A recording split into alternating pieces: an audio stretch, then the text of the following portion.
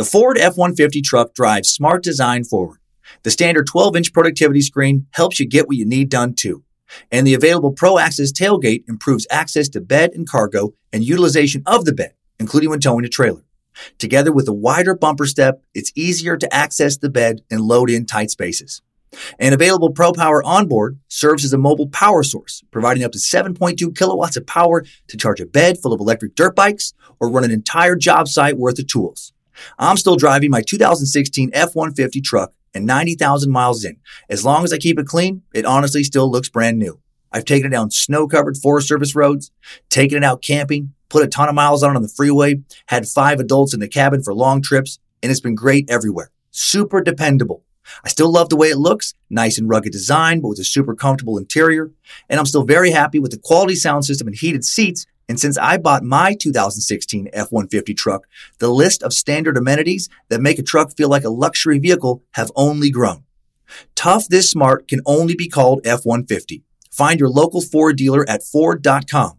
Pro Access tailgate available starting spring 2024. See owner's manual for important operating instructions. When it comes to buying your first home, everyone has questions. Can we even afford to buy a house right now? Well, I need to negotiate. How do I even negotiate? Luckily, a RE/MAX agent has answers. Hey, Brian, those are really good questions. They are? Thanks. It's my first time buying. I work with first-time buyers all the time. I got you. RE/MAX agents have more experience than other real estate agents. Visit RE/MAX.com or download the RE/MAX app to find the right agent. The right agent can lead the way. Each office independently owned and operated. Emmanuel David. Though this piece of shit hasn't gone down in the historical record like other more notable cult leaders, he's not your Jim Jones, not your David Koresh. He was a delusional and destructive zealot, just like those other guys were. Emmanuel David was born in the late 1930s to seemingly normal parents, had what may have been a great childhood, and then not long after converting to Mormonism as a young adult, he started embracing its teachings with a zeal that was off-putting to many of his fellow members. Emmanuel David, born Charles Bruce Longo, would soon twist and warp the teachings of his new religion into thinking he should be the church leader. And then the LDS Church would excommunicate him for that. And then Emmanuel David created his own church, went off to live on a communal compound where a group of people, including his wife Rachel and their 7 children, would worship him as a god. In true cult leader fashion, he gave his followers biblical names and tricked them into giving him money while they all waited for the U.S. government and the LDS Church to collapse, and then for Emmanuel to rise up out of the ashes and lead a new church, which, of course, never happened. And then it all came to an end in 1978, at least for Emmanuel David and his family, in a very dramatic and horrifying way. Time for another story today about a delusional and power-hungry and manipulative meat sack and the people who followed him. We'll also get into some of the fringier aspects of Mormonism's theological beginnings and meet some other fundamentalists who were just as crazy, if not crazier, than Emmanuel. Going over a lot of very wild and interesting history today on a messianic, have you heard the good news? Run away from these people as fast as you can edition of Time Suck. This is Michael McDonald, and you're listening to Time Suck. You're listening to Time Suck.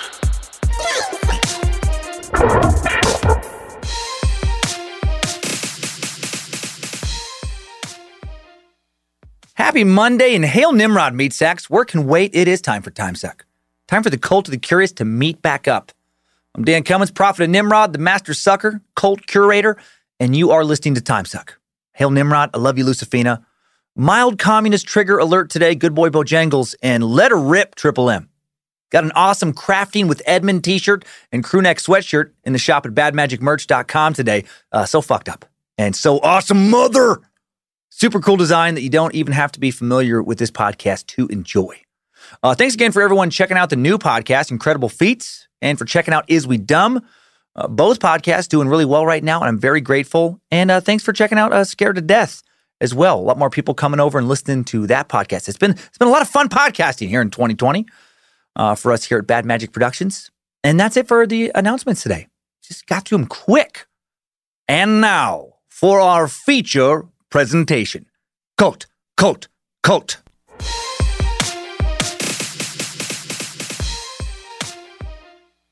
Here at Time Suck, we've been assembling quite the little collection of cults over the past few years. I love it.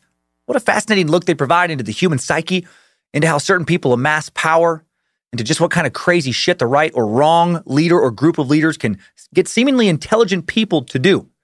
Studying cults over the last several years has definitely influenced just the way I see the world around me. I see cult-like behavior exhibited all over the place. For example, in politics, the way some people choose to follow certain politicians seems to be very cult-like to me. Their cult leader can do no wrong. Their followers seem blissfully and mind-numbingly unaware of their cult leader's faults, no matter how glaring and painfully obvious those faults may appear to be to others. I see cult-like behavior even in the world of professional sports. Some people root for teams. Others seem to almost worship them or worship certain athletes within them, right? There are fans, and then there are cult-like followers who will quite literally cry when their team loses, literally jump and squeal with joy when the team wins, truly furious at those who prefer their team's rival. Now, some people do all of that out of passion, just passion, I know. Just passion displayed by an emotional person who really likes to get into things, fine. But other people seem to have elevated their passion to a type of worship, a type of cult-like devotion. I see cult-like behavior displayed within all kinds of belief systems. One person may be a media pundit or a popular social media personality, spouts an extremely self-assured ideology that seems to me to be pretty loosey-goosey when it comes to an understanding of the facts regarding whatever they're ranting and raving and pontificating about, but their fans/believers seem to worship all their information as gospel, unquestionable truth. If you start looking for it, you can find cult mentality all around you. Here on The Suck, we've looked into at least 9 cults prior to this one. We've covered the messianic cults, in which followers believe that the person they're following is a type of Messiah. Think of David Koresh's Branch Davidians, Yahweh Ben Yahweh's Nation of Yahweh, Tony and Susan Alamo, even the tiny and incredibly strange Children of Thunder. We've covered a UFO-related cult, Marshall Applewhite and Heaven's Gate. A cult that became a doomsday cult. We've looked into a few new agey sex cults like the Children of God and the Source family. We've covered complicated, continually transforming, and convoluted belief-having doomsday cults like the Order of the Solar Temple and Jim Jones and the People's Temple. And we've touched on others. And there are so many we have yet to talk about. There are active cults all over the world, many of them doing a lot of super weird shit right now. Some we know about, undoubtedly many others we don't know about that we'll find out about later, sometimes tragically. The world has always had at least a handful of people who actually believe they have, or at least who claim to believe they have, all of the important answers, right? They know who God is for sure. Just look into their wide and crazy eyes and get a feel for how confident they are. And who is God? Usually they are. Or they will reveal that they are very soon. Rare for the cult leader to open up, announcing their God. Rare for them to kick things off with that. They tend to like to start by saying they have God's ear. For the moment, at the very least, they have the inside track to reaching God. They and they alone are God's maybe right-hand man. And because they are God or closely associated with God, they know how to not just live forever, but how to live forever similarly to how you are living now. Rest easy. Your precious ego isn't going anywhere. If you follow them, you get to keep being you, but be way more powerful. Never have to live in strife or sorrow ever again. If, and this is a big if, you just stick with them. You can't leave them. You have to help them. Maybe give them your wife. Maybe give them all your earthly possessions. Keep giving them your paycheck. But so worth it, because bye-bye, mortal coil. Suck it, Grim Reaper. I'm with David now, and old Dave tells me he's got it all figured out. We're all going to live forever. You just totally devote yourself to the leader and shut off all of your critical thinking skills and be like a child to the role of their father. You don't have to worry about death or damnation or any of the shit you've been stressed about. Fuck your mortgage, fuck your career, fuck your friends and family in many cases. Doesn't matter anymore. What a load off your shoulders. And I did say they play the role of father instead of mother or parent. Almost always a dude leading the cult, almost always the male ego. Susan Alamo, a recent exception, but even with her cult, once she died, her husband, Tony, big-dicked things a lot further along than she ever did. Oh, cults, will I ever get bored by you? I hope not. Will you ever go away? I hope so, but I highly doubt it. Today, we explore a cult I find very entertaining. We're adding another messianic cult to our collection. Sorry if I mispronounce that word going forward. It's my brain just doesn't settle on. The Emmanuel David cult. This still barely alive, probably cult. Not probably as in probably a cult. Probably as in probably barely alive. That'll make sense as we go through here, things towards the end of the episode. But they never got very big, and things would end real badly for many of the key members. It's one of the more obscure cults we've sucked, kind of like the Children of Thunder. And I picked it because I just found it to be an incredibly strange and interesting story. Emmanuel David, the leader and the man from whom the Emmanuel David cult got its name, was a former LDS missionary who was excommunicated from the church in 1969 for essentially trying to replace it or at least restructure it with him, of course, as the new head, the new prophet/leader. And wanting to do that, just like, Children of Thunder cult leader Glenn Helzer wanted to do, meth, if you remember that episode, they got Emmanuel kicked out of the LDS church, which makes sense. Unless they've appointed you to be the leader, churches in general really, really don't like it when you tell them that you're the new leader. It's like one of their least favorite things. If you're a sinner, that's okay. That's fine. That's good, actually. Right? You're giving them something to work with, something to fix. But you start claiming you know more about God than they do, oh, get the fuck out, devil. Many, many people have died throughout history for doing exactly that. Many a heretic has been burned on a stake or hanged at the gallows for claiming to know more about God than their church. Pretty sure a fair amount of current religious leaders around the world wouldn't mind burning those who stridently disagree with them alive. Hell, I wouldn't mind doing that moment. And I'm sure some people wanted to burn Emmanuel David, but they didn't. They just kicked him out. Before we get into Emmanuel's tale, we need to take a second look at the origins of Mormonism. Though we've already covered Mormonism in detail almost exactly a year ago, September of 2019, we need to revisit that religion a bit today because it's the one this strange little cult morphed out of. Going to go over some of the more controversial practices and beliefs of early Mormonism, practices and beliefs Emmanuel, many of these beliefs he would adopt and reinstate in his cult. Not all of them, but they're all important to understand. Then we'll delve into the Emmanuel David family cult fully, follow it, through to its tragic near end, find out all we can about its present state of operation. As I said moments ago, before he was excommunicated, Emmanuel David was a devout Mormon.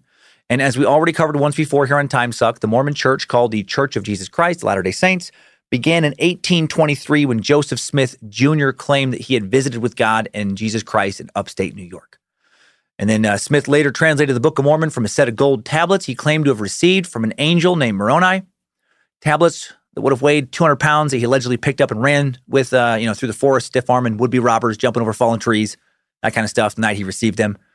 Too bad God can't give powers like that to a few members of my fantasy football team this year. I need another RB1 to win the paid league I'm in. Smith officially organized the Church of Jesus Christ Latter-day Saints on April 6th, 1830. Beginning during a period of great social experimentation in America, the church instituted several novel social programs which distinguished it from a mainstream American society, such as polygamy and some others we'll get to in a moment. Since many of these practices and beliefs were at odds with society at large, it was almost inevitable that the Latter-day Saints would find some trouble, and they did. As Mormons looked for their permanent home, they moved west and clashed with various groups of Gentiles in Ohio, Missouri, and Illinois, then in Utah. These Gentiles had the support of the U.S. government and army, while the Mormons did not. Looking back, pretty impressive that this now sizable religion survived some of its early clashes. Even in Utah, the Mormons were strongly persecuted for the practice of polygamy by taking multiple wives, found themselves in open rebellion against the U.S. government. 15th U.S. President James Buchanan went so far as to send the army in an attempt to enforce U.S. law amongst the Mormons in 1857 and 1858. Random trivia, President Buchanan has either been ranked as the very worst president in U.S. history or near the bottom consistently for over 150 years. He's most famous for helping push the country into civil war. Sending the army to Utah in many eyes was basically the best, most notable thing he ever did. And not surprisingly, in many Mormons' eyes, it was the worst thing he ever did. Buchanan was another in what was already becoming a long line of persecutors back in 1857 and 1858. Knowing about how Mormons have been persecuted is key to understanding how certain fundamentalist Mormons regard the outside world. While almost all Mormons in Utah feel to some degree that their ancestors were persecuted for their beliefs, the fundamentalist Mormons really feel persecuted. Not only were their ancestors persecuted for their beliefs, but their ancestors were and currently still are persecuted by Gentiles and mainstream Mormons alike for refusing to abandon practices like polygamy. And oftentimes this persecution can cause extremists to double down on their beliefs. Right? If a fringe religious group believes that God wants, for example, its men to take multiple wives, that doing so is God's wish, then anyone trying to interfere with that is interfering with God's wish. And then by definition, they are aligned with the great adversary, i.e. the devil. And now the persecuted polygamous group can begin to see the government and mainstream Mormons in this example as all being in cahoots with Satan.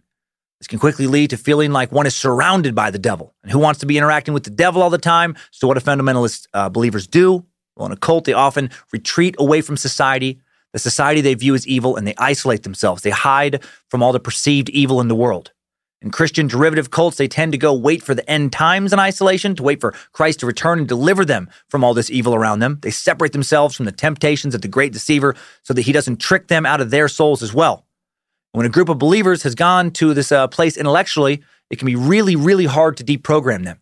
The more aggressively you push them to change their beliefs, to give up polygamy, for example, the more you feed into their belief, into their vision of you having the devil's interest in mind, of you being part of an evil persecution. I hope all that makes sense. I rewrote that little diatribe several times in my notes, try and clearly articulate what makes perfect sense in my head, but still feels like it took too many words to communicate. In the beginning of the formation of their faith, persecution went a long ways towards bonding early Mormons firmly in some of their initial beliefs that as time went on, some of the more fanatical believers, fundamentalist believers, had a real hard time letting go of. And this early history of polygamy is why polygamy keeps popping up today amongst fringe fundamentalist Mormon groups. Church leaders began the practice of polygamy not long after the church was organized. Some accounts argue that Joseph Smith began experimenting with polygamy as early as 1831. Smith's revelation on plural marriage was not written down until 1843, but its early verses suggest that part of it emerged from Joseph Smith's study of the Old Testament in 1831. Mary Elizabeth Rollins Lightner, Smith's ninth wife, a woman who would also later become one of Brigham Young's wives after Smith died, claimed that Smith had a private conversation with her in 1831 about having her become one of his wives when she was only 12. He was 26. So yikes, super yikes. Going to be hard to eradicate the problem of polygamy in your religion when less than 2 centuries earlier, your leader was taking child brides. To be fair to Smith, I do feel the need to point out women did get married when they were just girls all the time to much older men back then in ways that would be blatantly criminal now, but were normal back then. Not usually 12, but they didn't get married when she was 12. But sadly, 12, also not that unusual, very different times in so many ways. The Oxford English Dictionary records the first printed instance of the phrase child bride in 1843. A search of American newspapers from the 19th century reveals its regular use beginning only in the 1870s and 1880s. Why wasn't that term used before? Not because marriages to children were not happening, actually quite the opposite. They were happening. They were just happening so often, and it was seemingly so unremarkable and normalized that no one thought to give the practice any kind of pejorative term. Regardless of when the practice of polygamy started, by the time Joseph Smith definitely informed the elders of his revelation regarding the practice of polygamy in 1843, clear that Smith was married to at least 7 women. After 1843, the practice of polygamy amongst church elders became a fairly common practice, although the church did not officially sanction the practice until the General Church Conference of 1852. And this public declaration was generally not well received by non-Mormons across America. It drew immediate criticism and outrage outside of, I imagine, a few especially horny dudes who were probably like, fuck yeah, finally, woo! oh, shit. Oh, sorry. I mean, okay. Boo! So stupid. I love my wife. I never want my penis to ever touch another vagina. No way. Gross. Right? At its 1856 National Convention in Philadelphia, the Republican Party quickly tailored its platform in opposition to the twin relics of barbarism, and they deemed those twin relics to be polygamy and slavery. It shows how hot of a topic this was in the days leading up to the Civil War. The Democrats of the day, not wishing to imply support of polygamy by their support of slavery, became just as vehement as their political opponents in denouncing the Mormon institution of polygamy. Early Mormons getting it from both sides, national news. Most living in both the northern and southern states saw the practice as abhorrent. So early Mormons getting it from all sides. Even people who owned slaves were like, slavery is obviously totally cool and I don't understand why some people get so worked up about owning other human beings, but polygamy, that is clearly the work of Satan himself. Shortly after President Buchanan entered the White House in 1857, largely due to the public practice of polygamy, he became convinced that the Mormons were in a state of open rebellion against the government and that they wouldn't accept adhering to U.S. laws unless forced to. So he sent in the army under the command of Albert Sidney Johnston. Gotta get that T in there. A man who would later become a noted Confederate general to Utah. And the Mormons did not prepare to just lay down and surrender when they heard that the army was coming. They undoubtedly recalled the 1838 Missouri Executive Order 44, aka the Mormon Extermination Order, that Missouri Governor Lilburn Boggs had issued following a clash between Mormons and a Missouri state militia unit. Boggs declared, "The Mormons must be treated as enemies and must be exterminated or driven from the state if necessary for the public peace. Their outrages are beyond all description." 17 Mormons would be killed in a vigilante action at a settlement called Haun's Mill in Missouri. Mormons then moved to Illinois, founding the town of Nauvoo. There in 1840, under a charter that gave the city council, which Smith controlled, authority over local courts and militia. This settlement grew to about 15,000 people, making it the biggest population center in the state for a little while. And then in 1844, authorities jailed Smith in the town of Carthage after he destroyed a Nauvoo newspaper that alleged he was mismanaging the town and had more than one wife, which, to be fair, he had done. In a raid on the jail, an anti-Mormon mob then shot the church founder to death. He was only 38 years old. The early Mormons had absolutely been persecuted out of both Missouri and Illinois now. Angry mobs had for sure come for them.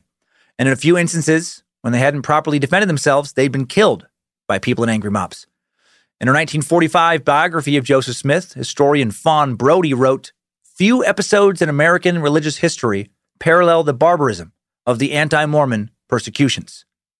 So when Buchanan sent the military after them, the Utah Mormons had flashbacks of these earlier attacks, and they refortified their militia, conducted small-scale guerrilla warfare against the army as it made its way to Utah in 1857. They also were definitely considering standing up to the U.S. government to the point of creating their own nation. That was also part of their motivation.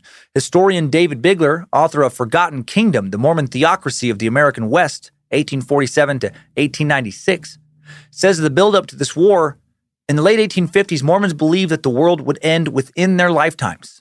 They believed the forefathers who wrote the American Constitution had been inspired by God to establish a place where his kingdom would be restored to power. The Mormons believed their own kingdom would ultimately have dominion over all of the United States. At the same time, the American nation was pursuing a manifest destiny to extend its domain westward all the way to the Pacific, and the continent just was not big enough to accommodate both of these belief systems. Blood spilled in what became known as the Utah War.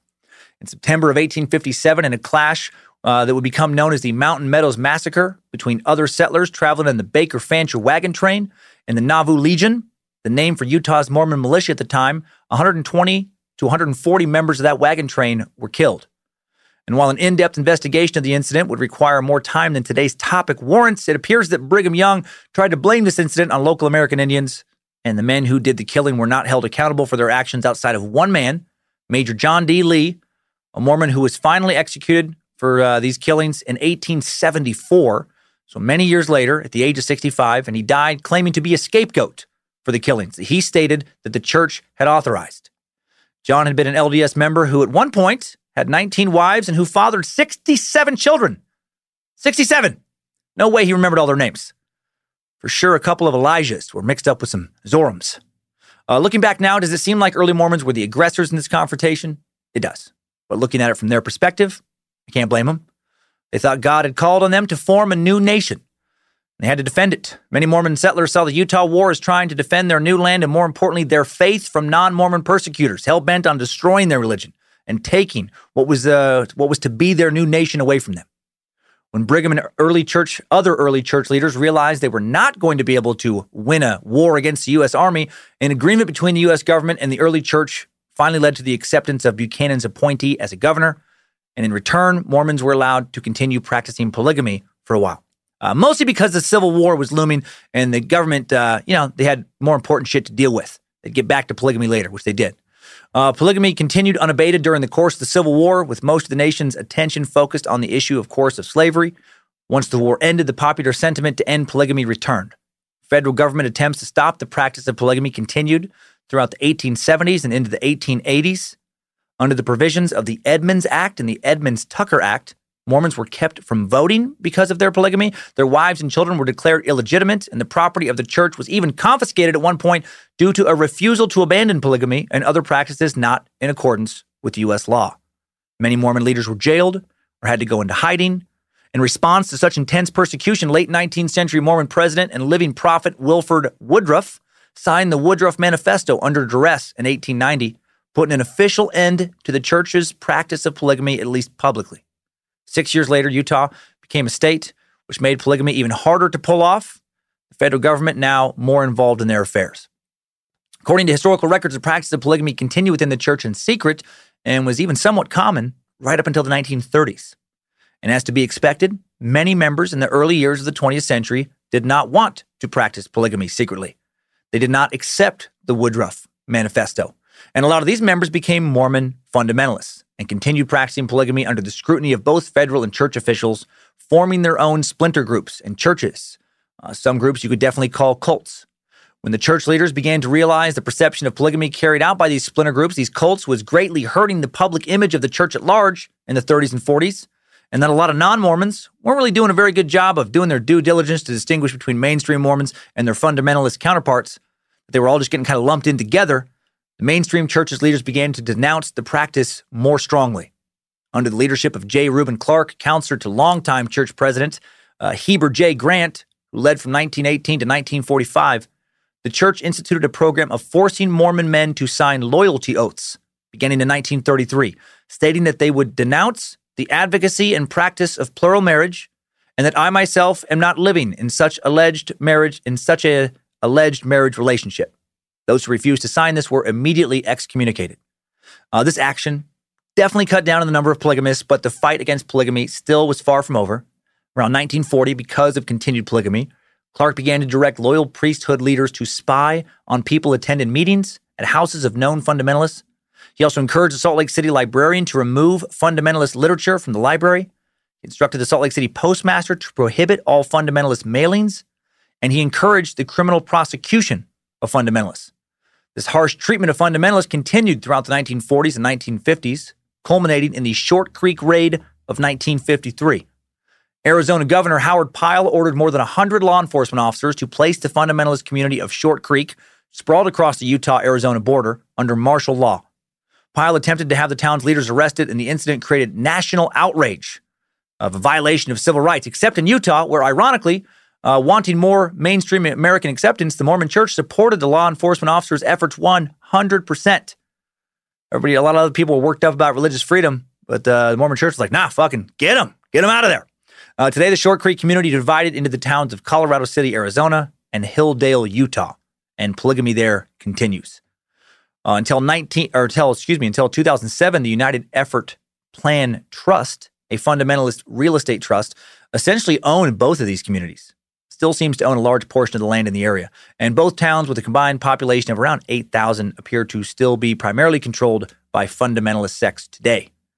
One of the most notorious and still active fundamentalist polygamist groups is based in this area, technically in Hilldale, Utah, the FLDS, the Fundamentalist Church of Jesus Christ of Latter-day Saints. We covered this group a bit, and their currently incarcerated leader, massive piece of shit, Warren Jeffs, in the Mormonism FLDS suck. Won't go into his entire shitty deal all over again here, but this messianic pile of cult-leading garbage was convicted of sexually assaulting 2 kids, believed to have sexually assaulted at least 26 women and girls, the youngest of whom was only 8 when it began, and the 64-year-old who was arrested in 2006 will die in prison.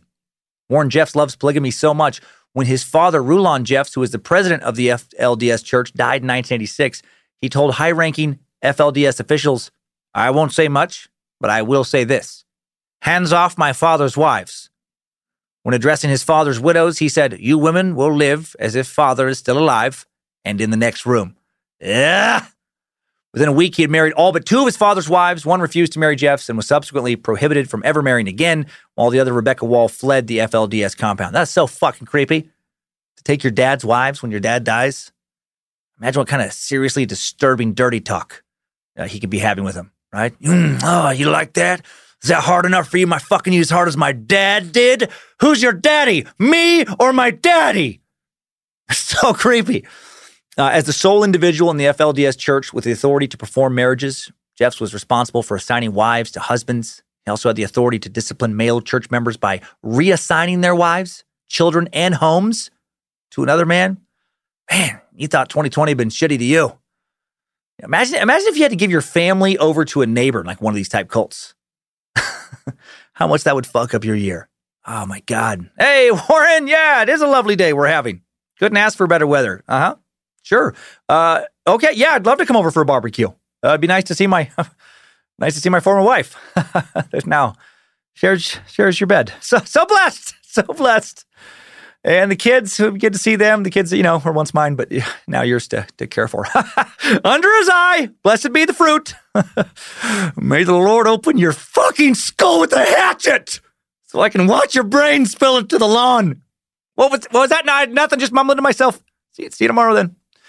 Now that we've established a long-standing tradition of polygamy, introduced by early Mormon leaders and then carried out by the leaders of the Mormon fundamentalist sects, a tradition Emmanuel David will not participate in, but it is important to understand that there is this history of people holding on to early practices of the church and then leaving because of them.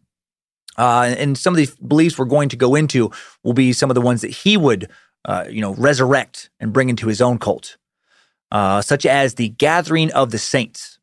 The Gathering of the Saints was created by the church leaders while the Mormons were still living in Kirkland, Ohio in the 1830s. Going forward, we'll see this a little bit. He would kind of do something similar when you have his archangels.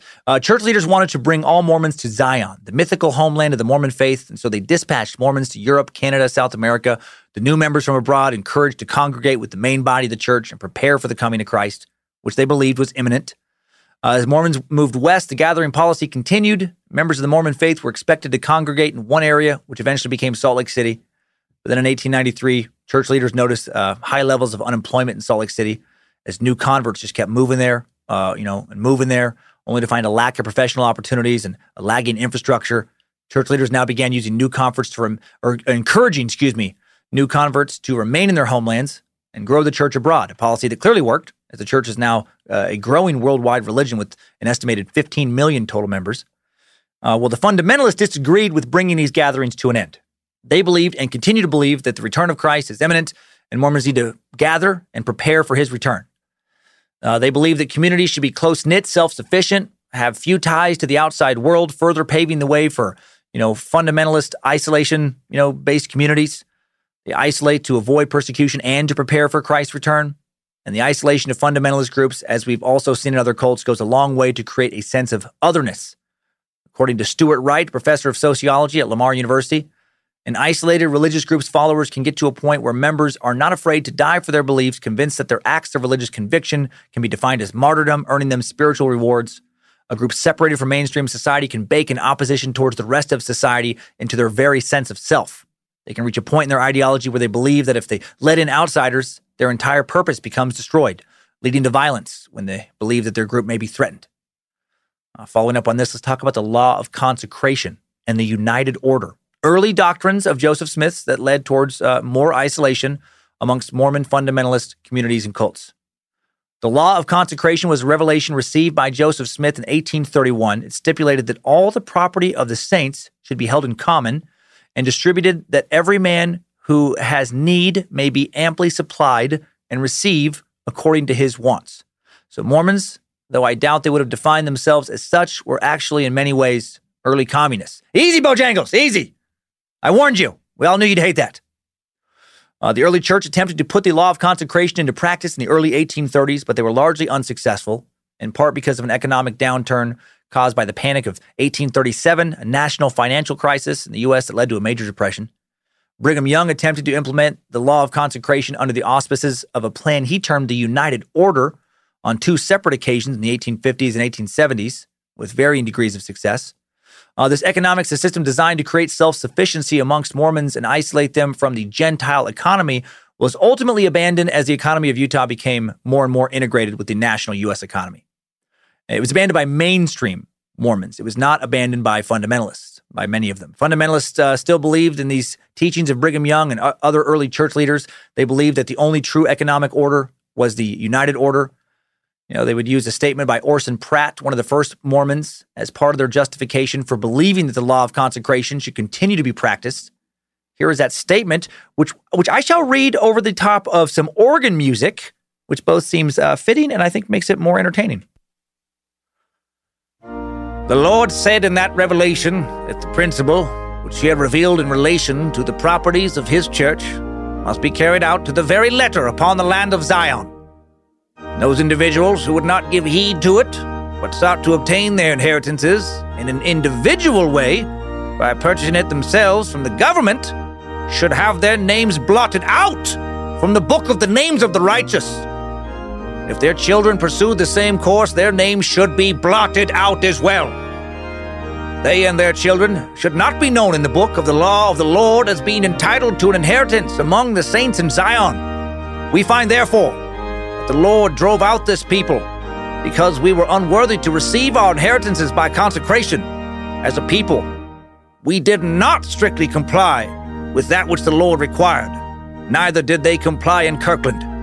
This ought to be an example for us who are living at a later period in the history of the Church of the living God, and who ought by this time to have become thoroughly experienced in the law of God. Okay, easy to see the message here. Right? The reason things didn't go well in a few places early on was because they stopped following God's laws. One of which is that God wants them to live communally. Isolate. Stop fucking around with the Gentiles. Right? Keep the money in-house. Also, isn't it amazing how important music is? How important the instrument or the instruments are when it comes to setting the tone of how the written word is received? Let me illustrate this with some contrast. Here's the beginning of that same piece set to the calliope instead of the organ. The Lord said in the revelation that the principle which he had revealed in relation to the properties of his church must be carried out to the very letter upon the land of Zion. And those individuals who would not give heed to it, but sought to obtain their inheritances in an individual way, by purchasing it themselves from the government, should have their names brought. Good God, will you turn that off, Ezekiel? I can't take it. I should have never let you talk me into the trading our church organ in for Satan's bagpipes. Very different tone. Not all fundamentalist groups practice the law of consecration, but several groups use modified forms. Most notably, the Kingston Group, a.k.a. the Latter-day Church of Christ, a fundamentalist group based in Salt Lake with about 3,500 members, operates a conglomerate worth, hundreds of millions of dollars, which group members are required to transfer group members are required to transfer all personal property to this group. Talk about them at the very end of today's Suck. And in Colorado City, Arizona, and Hilldale, Utah, the land for the FLDS community there is held in that common trust I mentioned earlier, that United Effort Plan Trust. So this is still happening in a lot of places. And like all Mormons, fundamentalists tend to tithe 1/10 of their earnings to their leaders, which makes the leadership of a fundamentalist group a potentially very lucrative situation. Something Emmanuel David clearly understood very well. He definitely wanted a lot of money. He wanted some of that sock money. The term sock money will make a lot more sense later. Various splinter groups have implemented this law of consecration, a law that obviously puts a lot of pressure on its members to not leave the main group because their departure could cause a great deal of economic hardship. Members can end up feeling trapped because they can't leave without sacrificing their property and their assets once they've handed them over. Let's look at an example of this in action. Talk about the Church of the Firstborn on the Lamb of God. Scary and violent fundamentalist group. Not surprised. That's a scary-ass church name. Welcome to the Church of the Firstborn on the land of God. Grab your goblet of blood and nourish thyself. Sounds intense. Guess a lot of their sermons were heavy on screaming about vengeance and light on cookies and refreshments. Alma Dyer LeBaron moved his family to Mexico in 1924 after being excommunicated from the LDS for practicing polygamy. Settling near Colonia Juarez, he raised a large family and established his own church, the Church of the Firstborn. Of his 11 children, his son Ervil was one of the most religious, thriving in a Mormon household that centered on religion and their father's obsession with heavenly visions. A cult household fixated on heavenly visions? What could go wrong here? Ervil LeBaron would listen carefully when God told him to take many wives, and he would marry 13 women. He didn't want to, but when God calls, you answer. Especially when he's like, listen, my son, I need you to get to fucking. One puss is not enough, my son. So saith the Lord. When God told him to have children, he had at least 50. Again, just following orders, just doing what he had to do. After Alma died in 1951, Ervil's brother Joel broke away from the church their father founded and established his own polygamous church, the Church of the Firstborn of the Fullness of Times. God told him to fuck a bunch of ladies and also tell his brother and other relatives to go fuck themselves. There's still an estimated several hundred members of various splinter groups that splintered out of this splinter group around, by the way. The split was not well received by many in Joel's dad's church. The church was a family enterprise with various relatives serving in various leadership positions. Ervil became second in command of Brother Joel's church. Other brothers held other positions. But then eventually Ervil got tired of being second in command. He challenged Joel's leadership over the matter of blood atonement. a policy I'll describe in a lot more detail soon. And in the late 60s, Ervil began his own church, the Church of the Firstborn of the Lamb of God. And it's strongly believed that Ervil also challenged his brother, perhaps mostly challenged his brother because he wanted all that law of consecration money that came with controlling the cult's finances. In August of 1972, followers of Ervil Morrill LeBaron murdered Joel in a bid to establish Ervil as the leader of both the Church of the Firstborn of the Lamb of God and the Church of the Firstborn of the Fullness of Times. Should have combined both titles into the worst, longest church name ever. Welcome to the Church of the Firstborn of the Fullness of the Times on the land of the God. When Ervil tried to seize control, some of Joel's followers went to the authorities to have him charged with murder, and then a civil war broke out. Ervil proceeded to direct his followers to murder more than 30 other opposing polygamists and polygamist group members.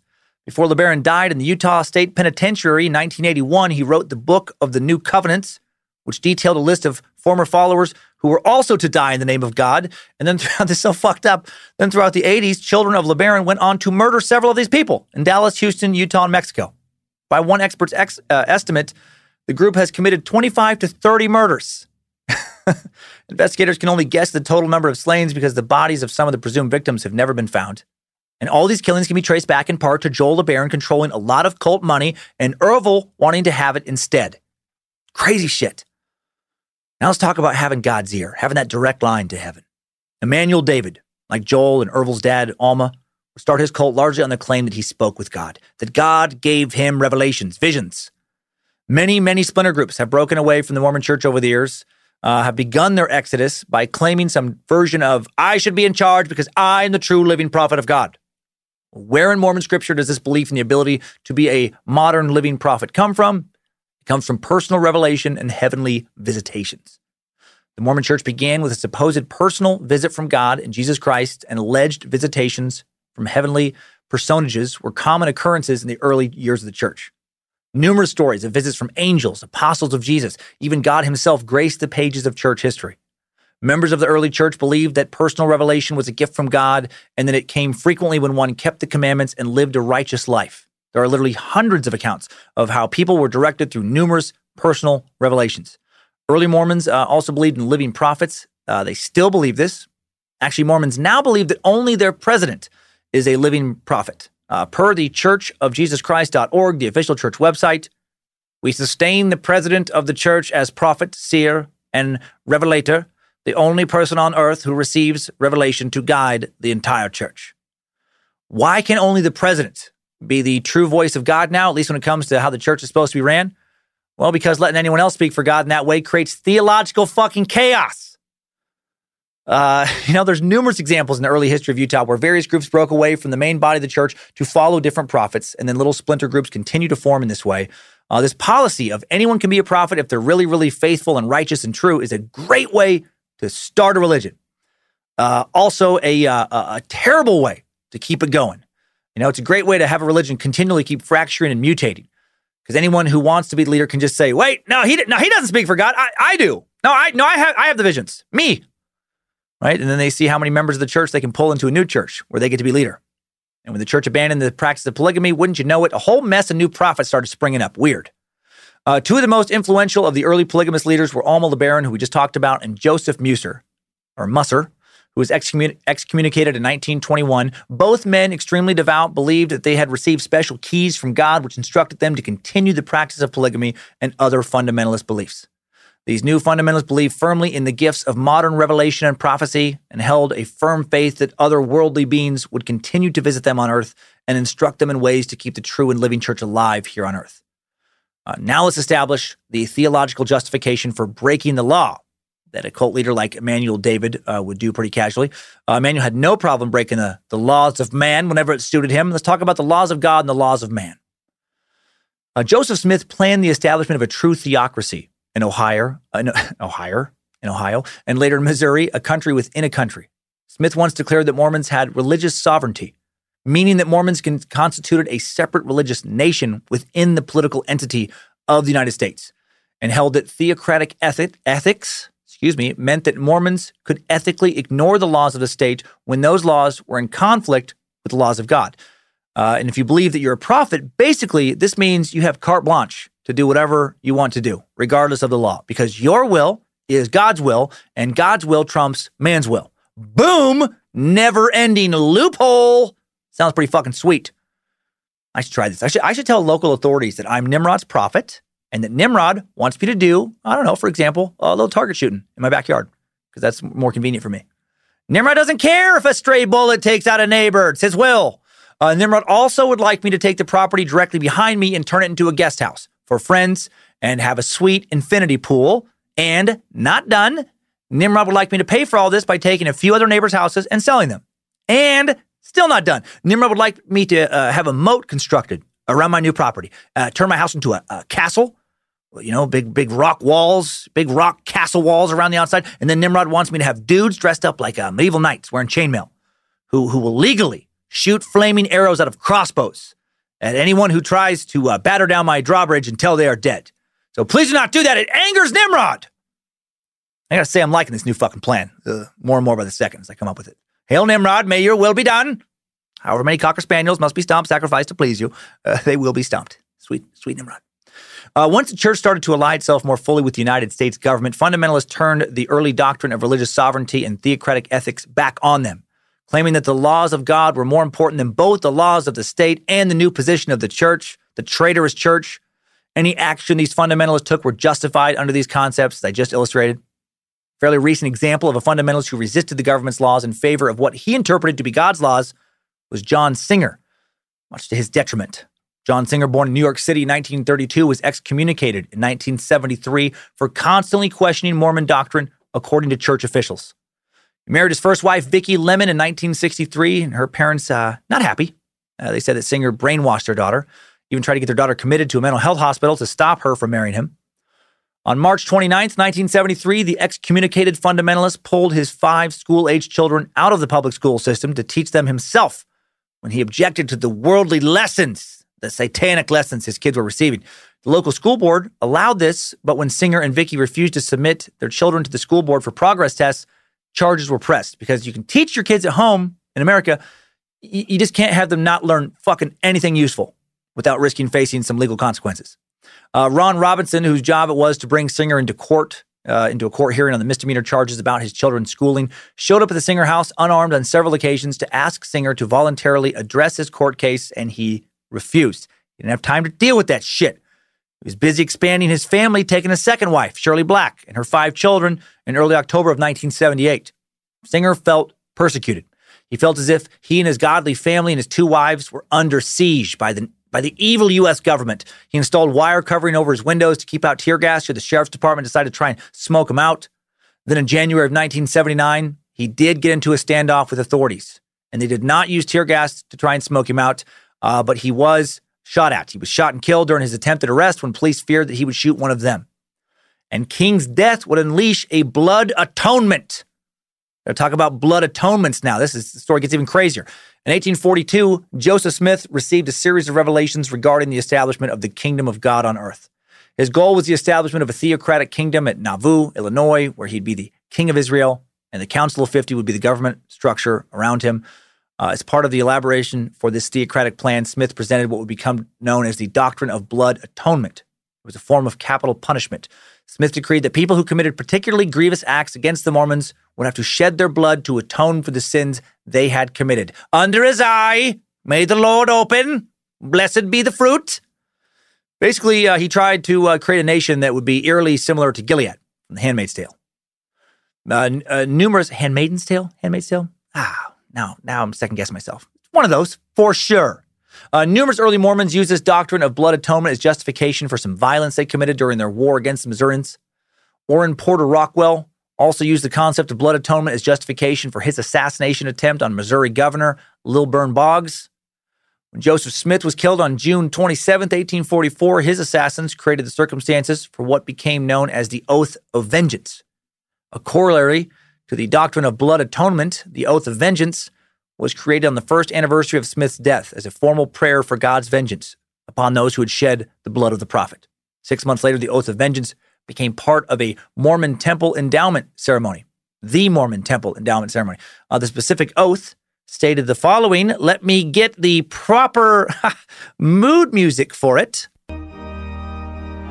You and each of you do solemnly promise and vow that you will pray and never cease to pray and never cease to importune high heaven to avenge the blood of the prophets on this nation, and that you will teach this to your children and your children's children until the third and fourth generation. And again, that oath sounds way cooler being read to some organ music than it does to calliope music, as I will illustrate. You and each of you do solemnly promise and vow that you will pray and never cease to pray and never cease to importune high heaven to avenge the blood of the prophets on this nation, and that you will teach this to your children and your children's children until the third and fourth generation. That is enough, Ezekiel! That infernal calliope is the bane of my existence! I said enough! Thank you, Ezekiel. That is quite irritating. God damn you, Ezekiel! Damn you and Satan's bagpipes to Lucifer's burning pit of fire! I can't take it! Having too much fun with that. When the doctrines of blood atonement and the oath of vengeance were dropped from the official church doctrine, fundamentalists saw this as yet another instance of the mainstream church caving into political pressure and putting man's laws before God's laws. As an example of a fairly recent act of blood atonement, let's return to that story of John Singer. On January 16th, 1988, 2 days before the 9th anniversary of the death of John Singer, Adam Swap, Singer's son-in-law, broke into the Camas LDS Stake Center. Singer is actually the rare double son-in-law. He was married to two of Singer's daughters. Not weird at all to be fucking two sisters in the same family at the same time, same house. Seriously creepy threesome. Adam and one of John's widows, Vicky Singer, filled the cultural hall with 50 pounds of dynamite with a booster of ammonium nitrate, which doubled the explosive force. The bomb was detonated at 3 a.m., causing $1.5 million in damage. This act of terrorism was Adam's way of notifying the LDS Church in Utah that he had begun the atonement with the vengeance. Swap and his family then proceeded to hold off an army of roughly 150 ATF and FBI agents and Utah police officers in a 13-day standoff before authorities finally stormed their cabin, took them into custody following a violent gun battle in which one officer, Utah Department of Corrections Lieutenant Fred House, sent there to assist the raid using police dogs, was shot and killed. Singer was released from prison after serving 25 years of a potential 75-year sentence as a result of a letter sent to the judge by Ann House, the widow of Fred House, stating that, Singer had spent enough time behind bars and shown remorse as well as shown personal growth and stability.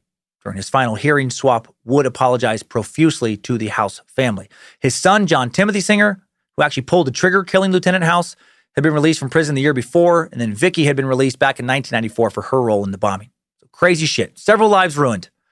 One person killed over some blood atonement, just nonsense. One more concept to go over before jumping into the timeline of the Emmanuel David cult, the early Mormon belief in the imminent downfall of the U.S. government, which I know we've already touched on here. Part of Mormonism's original belief system, as I did mention before, was a conviction that the government of the U.S. would soon collapse. When Mormons failed to receive federal aid for their cause against the Missouri mobs in the late 1830s, church leaders prophesied the end of the U.S. government was very near, like any second now. And then a few years later, when the government had not collapsed yet, they were like, "Yow, JK, the government isn't collapsing. It's not collapsing now. Do we make it seem like it was going to collapse now? You silly gooses. Gosh dang. We meant pretty soon, TBD. Get back to you with specifics. Yeah, sheesh." Then when the nation began to slide closer and closer to inevitable civil war in the late 1850s, church leaders again were like, "Now is the time. It's almost at hand, for sure. Coming down. It's all unraveling. In the next few years, done deal." And the U.S. government, of course, did survive the Civil War. The federal government actually emerged from the war stronger. And church leaders were like, "Oh, okay. Oh, I'll be darned. Oh, my heck. Wait. Did you think I meant the government was going to be over like now? Like today now? Gosh dang. Are you silly? No. Back to flip up for a second. Pretty soon it will be over. We meant that kind of now. TBD now. OMG. G as in gosh, to be flippin' clear. As time went on, the mainstream Mormon church let go of this doomsday-centric origin belief. But various fundamentalists still convinced that the government, that has so badly persecuted God's chosen people that it must not survive. Many of them still preach and hold on to this early message. They see the mainstream church's abandonment, again, of this policy. It's just more proof that they are not real Mormons, that the fundamentalists are the real ones, the ones who have stayed true to the original word of God. Okay, before recapping what we've learned so far, one quick funny example of a Utah cult calling out the demise of America backfire on them. I love this.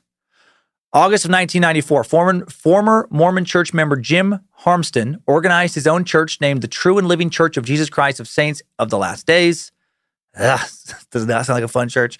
Whenever they add of the last days, it's probably sad sermons. A group founded on, again, polygamism, a little bit of polygamy, and also on, the coming return of Christ and America crumbling soon. Jim, before dying of a heart attack in 2013, preached that Armageddon was at hand and the federal government was corrupt and about to collapse. He also preached, this is what I thought was funny, he preached that Christ would for sure return, he's going to come back for sure, April 6th, 2000. Oh, buddy, you fucked up. Should have studied cults a bit more before you launched one. Never give an exact date, ever, for Armageddon. That shit has never worked. Never put an exact date on Christ's return.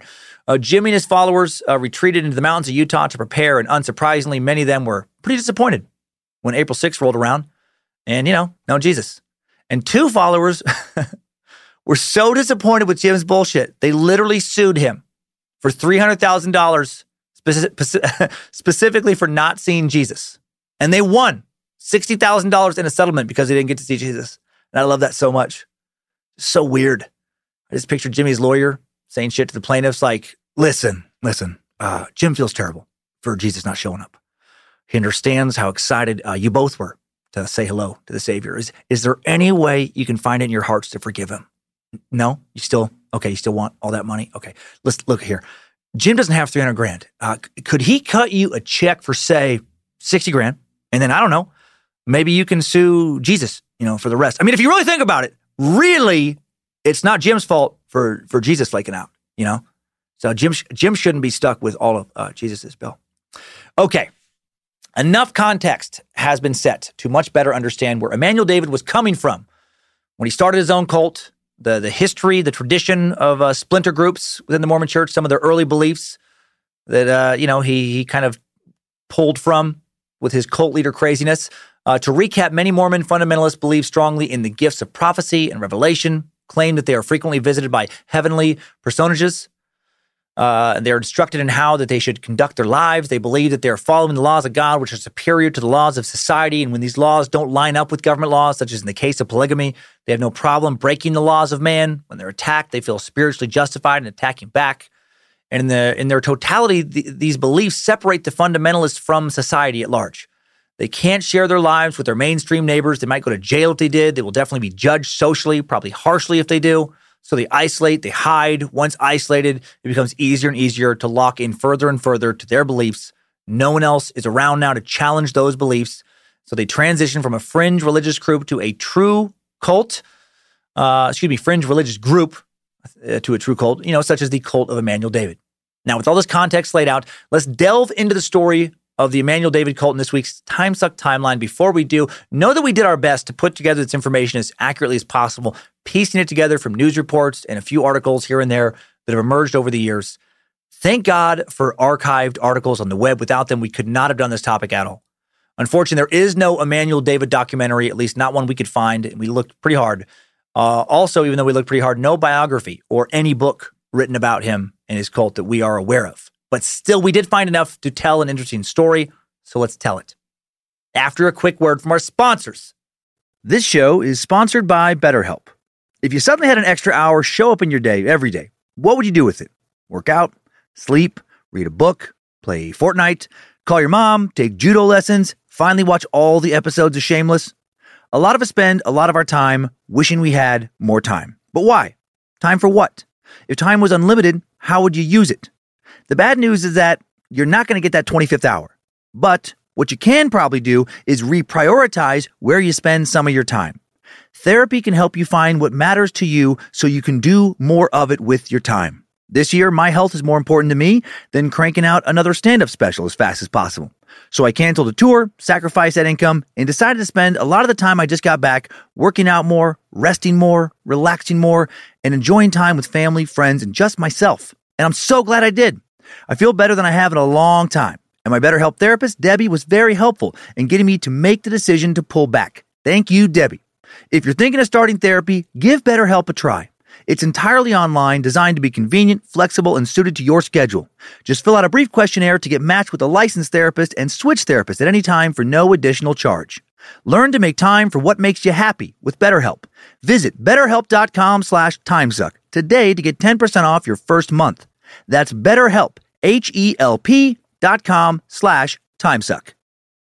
After years of fine print contracts and getting ripped off by overpriced wireless providers, if you've learned anything, it's that there's always a catch. So when you hear that Mint Mobile wireless plans are $15 a month when you purchase a 3-month plan, you're probably thinking, what's the catch? Well, there isn't one. Really. They cut the cost of retail stores and pass those sweet savings directly to you. It's pretty simple. Mint Mobile is here to rescue you with premium wireless plans for just $15 a month and no catch. All plans come with unlimited talk and text, plus high-speed data delivered on the nation's largest 5G network. And you can use your own phone with any Mint Mobile plan and bring your phone number along with all your existing contacts over. And in addition to saving money, like over a 50% price drop from what I was paying before, the network quality, in my experience, is better than it was with my old service provider. To get this new customer offer and your new 3-month unlimited wireless plan for just $15 a month, go to mintmobile.com/timesuck. That's mintmobile.com/timesuck. Cut your wireless bill to $15 a month at mintmobile.com/timesuck. Additional taxes, fees, and restrictions apply. See Mint Mobile for details. Thanks to Rocket Money, I canceled a membership to a gym I used to go to, where I continued to pay a monthly membership for a couple of years after I stopped going. I didn't even recognize the charge. Rocket Money found it, though, and it was canceled. Rocket Money is a personal finance app that finds and cancels your unwanted subscriptions, monitors your spending, and helps lower your bills so that you can grow your savings. Rocket Money will even try to negotiate lower bills for you by up to 20%. All you have to do is submit a picture of your bill, and Rocket Money takes care of the rest. They'll deal with customer service for you. Rocket Money has over 5 million users and has saved a total of $500 million in canceled subscriptions, saving members up to $740 a year when using all of the app's features. Stop wasting money on things you don't use. Cancel your unwanted subscriptions by going to rocketmoney.com/timesuck. That's rocketmoney.com/timesuck. rocketmoney.com/timesuck. 1 in 5 Americans have learn a new language on their bucket list. If that's you, make 2024 the year you finally check it off the list with Babbel. Be a better you in 2024 with Babbel, the science-backed language learning app that actually works. Babbel's quick 10-minute lessons are designed by over 150 language experts to help you start speaking a new language in as little as 3 weeks. Babbel's designed by real people for real conversations. Babbel has over 10 million subscriptions sold. Plus, all of Babbel's 14 language courses are backed by their 20-day money-back guarantee. I've been working on my restaurant skills lately. ¿Cuál es el pescado del día? Excelente. Mi encanto pargo rojo frito. Y me gustaría un poco de jugo de naranja fresco. You may not know what I said, but my waiter in Mexico will, thanks to Babbel.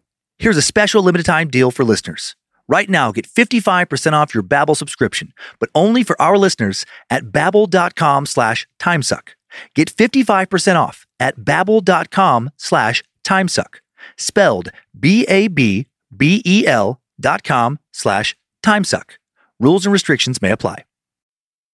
And now we're back from a brief break, ready to dive into the life of Emmanuel David and the cult he started. Strap on those boots, soldier. We're marching down a time-suck timeline.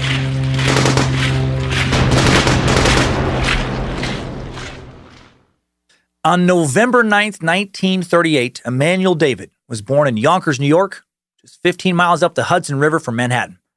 And he was not born as Emmanuel David. He was born as Charles Bruce Longo, way less prophety name. Like if you were on a game show and you had to pick which one of 2 men was a prophet of God to win the grand prize. One dude is Emmanuel David. Another is Charles Bruce Longo. I'm guessing you're picking Emmanuel. Unless you think the game show is trying to trick you by giving one dude such an obviously way more prophety name. Charles would grow up being called Bruce, and Bruce was the elder of 2 brothers. His younger brother, Dean, would grow up to be a police officer and live and work in Florida. Became the police chief in Auburndale, Florida, and was working in that position as recently as 2000. Bruce and Dean were the sons of a well-established family physician, Frank Longo. Dr. Longo was 34 years old by the time Bruce was born, a well-established doctor, providing the life that comes along with that for his family. So in the blue collar at the time, city of Yonkers, the Longos were fucking crushing it, doing pretty darn well for themselves. Prior to World War II, Yonkers was mainly a city of manufacturing, home to the Waring Hat Company, the nation's largest hat manufacturer back in a day when a lot of people wore hats that weren't just baseball hats, back when there was a lot of hat scratch to be made. The Alexander Smith Carpet Company also had a large manufacturing facility in Yonkers. The Otis Elevator Factory employed a lot of people in Yonkers. A little bit of manufacturing has actually returned to Yonkers recently, but nothing like it was back when the Longos were living there. A well-respected doctor would have been a member of the town's, high society. Bruce's mom, Luzanne Elizabeth Longo, 26, when baby boy number 1 showed up, was an Episcopalian homemaker. Dad Frank, Dr. Longo, was a lapsed Catholic. Neither were extremely religious, but the whole family did go to the local Episcopal church on Sundays, back when way more people, casually went to church. On the surface, sounds like Bruce was set up for a pretty darn tootin' good childhood. There are not a lot of stories, and by a lot, I mean any, there are no stories of abuse or mistreatment or times of struggle that come from his childhood. Just a year later, his partner in crime and future wife would be born on November 4th, 1939. Margit Brigitta Eriksson was born in Sweden. She would later change her name to Rachel David, a little bit more biblical than Margit. And we don't know anything about her childhood. Back to Bruce.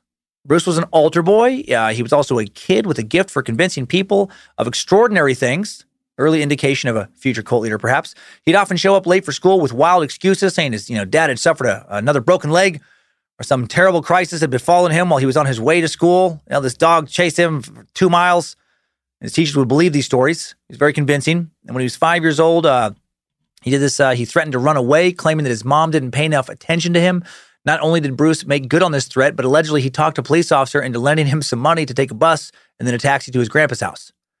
He was a smooth talker, even as a young kid. And unfortunately, that's about all we know about Bruce Longo's childhood. A big thank you to all the investigative journalists and nonfiction authors out there who do write biographies, who do write historical accounts of various events, groups, eras, and people. I never realized how much I lean on your work until I don't have it in an episode like today's. Hail Nimrod to the world's historians. In 1956, Bruce graduates from high school. He graduates from Gorton High School, Yonkers' oldest still active high school. Been there since 1923. Random trivia, if you're a fan of the John Travolta and Olivia Newton-John little star maker musical movie Grease, the musical it was based on was co-written by one Warren Casey, and Casey grew up in Yonkers and based his story's Riddell High School on Gorton High School. For a big high school that's been around for damn near a century, Gorton doesn't seem to have any super famous alumni, unless you consider Ed Fitzgerald, former editor of Sport magazine, to be famous. Bruce Longo is probably their most famous alumni, and Bruce joined the Marine Corps at 17. He went to South Korea after he graduated high school, missing the Korean War by a few years. Then after spending time in Korea, he was sent to Fort Bragg in North Carolina, where he trained as a paratrooper. It was here at Fort Bragg where he met some Mormon soldiers who told him about their faith, and he became very, very interested. Soon he was going to church with them, began reading the Book of Mormon and other LDS texts. In 1958, at the age of 19, Bruce officially converted to the Mormon faith. He became an LDS youth leader and an assistant Boy Scout leader. A year later, when he was discharged from the Marines, he finally told his parents he had converted to Mormonism. It was the right answer to everything. His mother, Lusanne, would later say when interviewed in 1978, he became fanatical. This thing changed him so much. All his friends, the people who had known him since he was born, didn't know him. Some of the changes were good. He'd given up smoking and drinking. Bruce told them in keeping with the healthy living tenets of his new church. Some of the changes his conversion brought about were bad. He had a book of Mormon quotes he would carry around, prepared with a quote for every occasion. He was constantly preaching. And he also found full-time work for the LDS Church in New York. He became an obnoxious zealot, told his entire family that unless they also converted to Mormonism, they were definitely doomed to spend eternity in hell. One day he looked his godmother in the eye, told her that because she was not Mormon, she was no longer his godmother. Regarding this behavior, Mrs. Longo would say hurting was very easy for him to do. Oh, gosh dang! Literally one of my biggest fears with my kids, that they will become a devout believer of really any religion, and then become relentless in their belief that I have to join them. And then if I won't join them, they will turn away from me. What a nightmare for the non-believer. I'm very aware that religion can be a beautiful life-saving, life-affirming belief system, a support system for many. It can also rip a family into pieces, and it's done that many times, which I guess any belief system can, really, when taken to a fanatical level. In 1960, Bruce heads to Uruguay as part of his Mormon mission to convert indigenous people to the LDS Church. Fellow missionary Skip Danes would later remember Bruce as being a very, very excited missionary. If you live in Utah, you may recognize Skip's name. Skip Danes runs Danes Music in Midvale, the oldest retail business in Utah and the oldest continuously operated family business in Utah since 1862. And Skip remembered Bruce as being pretty smart and having a fantastic memory. He was quickly able to master Spanish, and by the end of his mission, he could quote most, if not damn near, all of the Book of Mormon from memory. He was a charismatic and effective proselytizer. Of course he was. You don't become a cult leader if you're shitty when it comes to spreading the word. And how many times does the ability to quote scripture from memory come up with cult leaders over and over again? My son Kyler has an incredible memory. Maybe he can become a really effective cult leader someday. I lead a podcast cult. Maybe someday he fires up a compound and leads a real cult. I don't know, might create a very different kind of family business than Skip Danes is running. Bruce was so excited about his mission, spent so much time memorizing the Book of Mormon, he would apparently keep forgetting to eat, got sick because of that. He paid so little attention to his health. He got hepatitis and jaundice, was sent home after a hospital stay in Montevideo. According to Danes, Bruce was such a good missionary, he baptized his doctor and 2 of his nurses into the LDS Church before heading home to America. Guy was serious. So focused on spreading his religion, he gave himself jaundice. Right? Dude was a true zealot. Also, this episode got me thinking about missionary work. I just don't understand why it's necessary. I mean, just listen, hear me out. Why can't God, if God truly does exist, just give weekly magical sermons to the whole world at once, instead of forcing his people down on earth to pick from between such a wide variety of theological options? I mean, if A, God is real, and B, God wants us to receive God's word and follow certain rules and worship in a very specific way, why not just tell us directly, right? Just cut out the middleman and then no more cults. They would literally all be gone if that happened. And since I'm already armchair quarterbacking for God, let me share a few other religious reform ideas before you go forward. I think God should point out who's full of shit when they say that they are godly or when they say that they're a man and woman of faith. Like, how great would it be if when some politician's trying to bullshit everybody by holding up a Bible or some other religious book when they don't believe a word of it, and then they start talking about, what a great Christian or whatever they are, everyone just suddenly hears God's voice just booming from the clouds. Bullshit! Nope! Not true! Never gone to church, pandering for votes, liar! God could be the ultimate heckler. No more dictators rising to power via a bunch of propaganda. God could just call them out. Some wannabe despot just starts throwing around a bunch of lies. We can just all hear God's voice. Just give it a rest already. Shut up. Sit down before I smite your ass. Sounds pretty cool. When it comes to God's word, it would be nice to hear it directly from God. All right, and last thing. Why does God have to send his word to just a few humans, right? Like these living prophets. And then those humans risk looking like lunatics to spread God's word to others when, as an all-powerful deity, God could just easily do that. Like, to me, it's like having a superhero who, instead of using their awesome and superpowers to save people, they just boss around regular and not nearly as capable mortals into doing their superhero work. Like, imagine Superman if instead of flying around, using his incredible speed and strength and virtual indestructibleness, his telepathy, his X-ray vision to continually save the world, what if he just grew out his beard and hung out all day in the Fortress of Solitude in like a bathrobe? And you just couldn't get him out of it. And then when some world-threatening disaster needed to be dealt with, you had to pray to him. And then he only got back to you sometimes. And instead of helping when he did get back to you, he just kind of told you to help yourself. Dear Heavenly Superman, who art in the Fortress of Solitude, please hear my prayer. Lex Luthor is destroying Metropolis. Many will die if you don't help it soon. Please hear me. Okay, all right, Rachel. Superman here, listen up. You're in a tough spot. You're going to need to take, whoever he has wearing one of his war suits, you're going to need to drag him into space. And then, you're just going to throw him into the sun to beat him. I can't do that, Superman. Only you can. Listen, I'm kind of busy, Rachel. I really want to try this new beard oil I just got. There's a harp concert starting in about 10 minutes. And best of luck, Rach. Best of luck. Mysterious ways.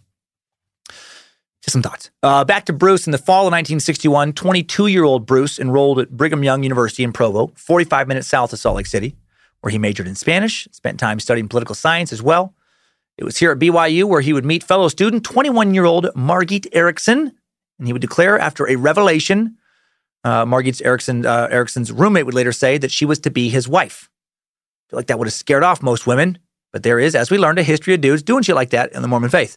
If I would have told Lindsay shortly after meeting her that God told me that we were to be wed, guessing she would have stopped calling me back. Margit was also really into Mormonism at that time. She'd only recently converted. She'd become a Mormon 3 years earlier at the age of 18, baptized in Sweden by Gordon Riddle. She was a soft-spoken young woman with dark hair who loved to laugh, also very quick to accept the teachings of the church. Riddle would later say, not what you would call one who would challenge everything. Perfect lady for a cult leader. Real into the same religion, not one to question shit. Margit had immigrated to America to serve in the church, and when Bruce, a good-looking and articulate Mormon, proposed, she dropped out of school mid-semester to marry him. And not surprised that she dropped out. At that time, there was a running joke about BYU that most Mormon girls studying there were actually majoring in marriage. Not literally, but they weren't there to get a degree. They were there to get a husband. Bruce and Margit would quickly have 2 children, both daughters, who were described by their paternal grandmother as rambunctious, noisy, and charming. So typical happy little girls. In 1965, Bruce graduated from BYU. He and his wife now had 3 children. They had a family that had a interesting look about them. They presented quite the visual out in public. Bruce was 6'4". He weighed roughly 300 pounds. He'd be much heavier later, but 300 pounds at that time. Wore his dark hair in a long ponytail, as did his children. They all kind of dressed the same. I just picture one of those awkward family photos, is Bruce and the kids all wearing matching outfits. I picture them as a variety of different sizes of Steven Seagal for some reason, all staring up and to the left. At this time, through some Mormon study groups, Bruce met and became close friends with Sterling Peacock, Gil Hibben, Paul Chipman. Hibben and Chipman had met while studying karate with Sterling Peacock near Salt Lake City earlier. And a few weeks after meeting these guys, these other young diehards, Bruce tells his friends about a vision he's had, a revelation.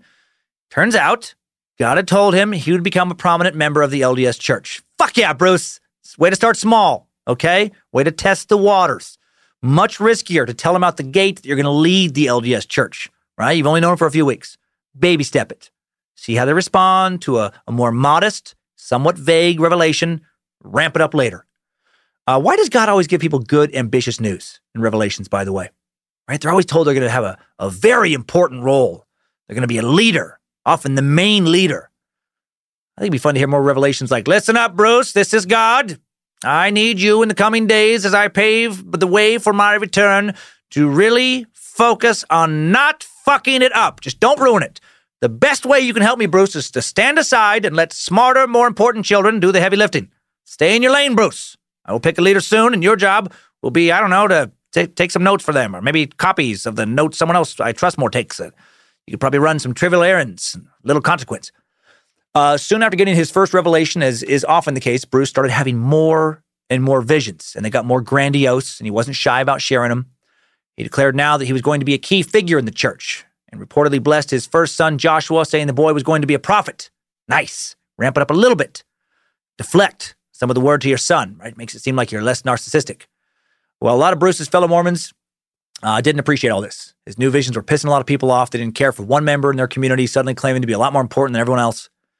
And then when Bruce really rocked his church with some news that God wanted him to, be his prophet, that he was, hearing God's word directly and, going to be a leader of the church, well, then people really got frustrated, really got disgusted. Then he told him that, hey, since I'm God's prophet, you should donate 10% of your income to me and not to the church. And here's where the splitting off really begins. Here's where the fundamentalism really begins, right? Colt train, leaving the station in 5 minutes. Next stop, starting the compound. On June of 1969, Bruce was, of course, excommunicated. He didn't leave the church alone. Some of his friends, Sterling Peacock, Gil Hibben, Paul Chipman, they stood by him. They believed that he really was a prophet, and charmed by his persuasive powers, were also excommunicated. And now this little band of ex-Mormons, these new fundamentalists, began living a communal lifestyle. All right, so living in a cult compound in Manti, small city of less than 4,000 people in central Utah, 2 hours south by car of Salt Lake City. Here we go! Cult. Manti is an interesting little town. Very important town in Mormon history. Even though it's never been anything other than a tiny town, it's just as old as Salt Lake City, Ogden, and Provo. It was dedicated as a city way back on February 6, 1851, the fourth city in Utah. Salt Lake settled just 4 years prior in 1847.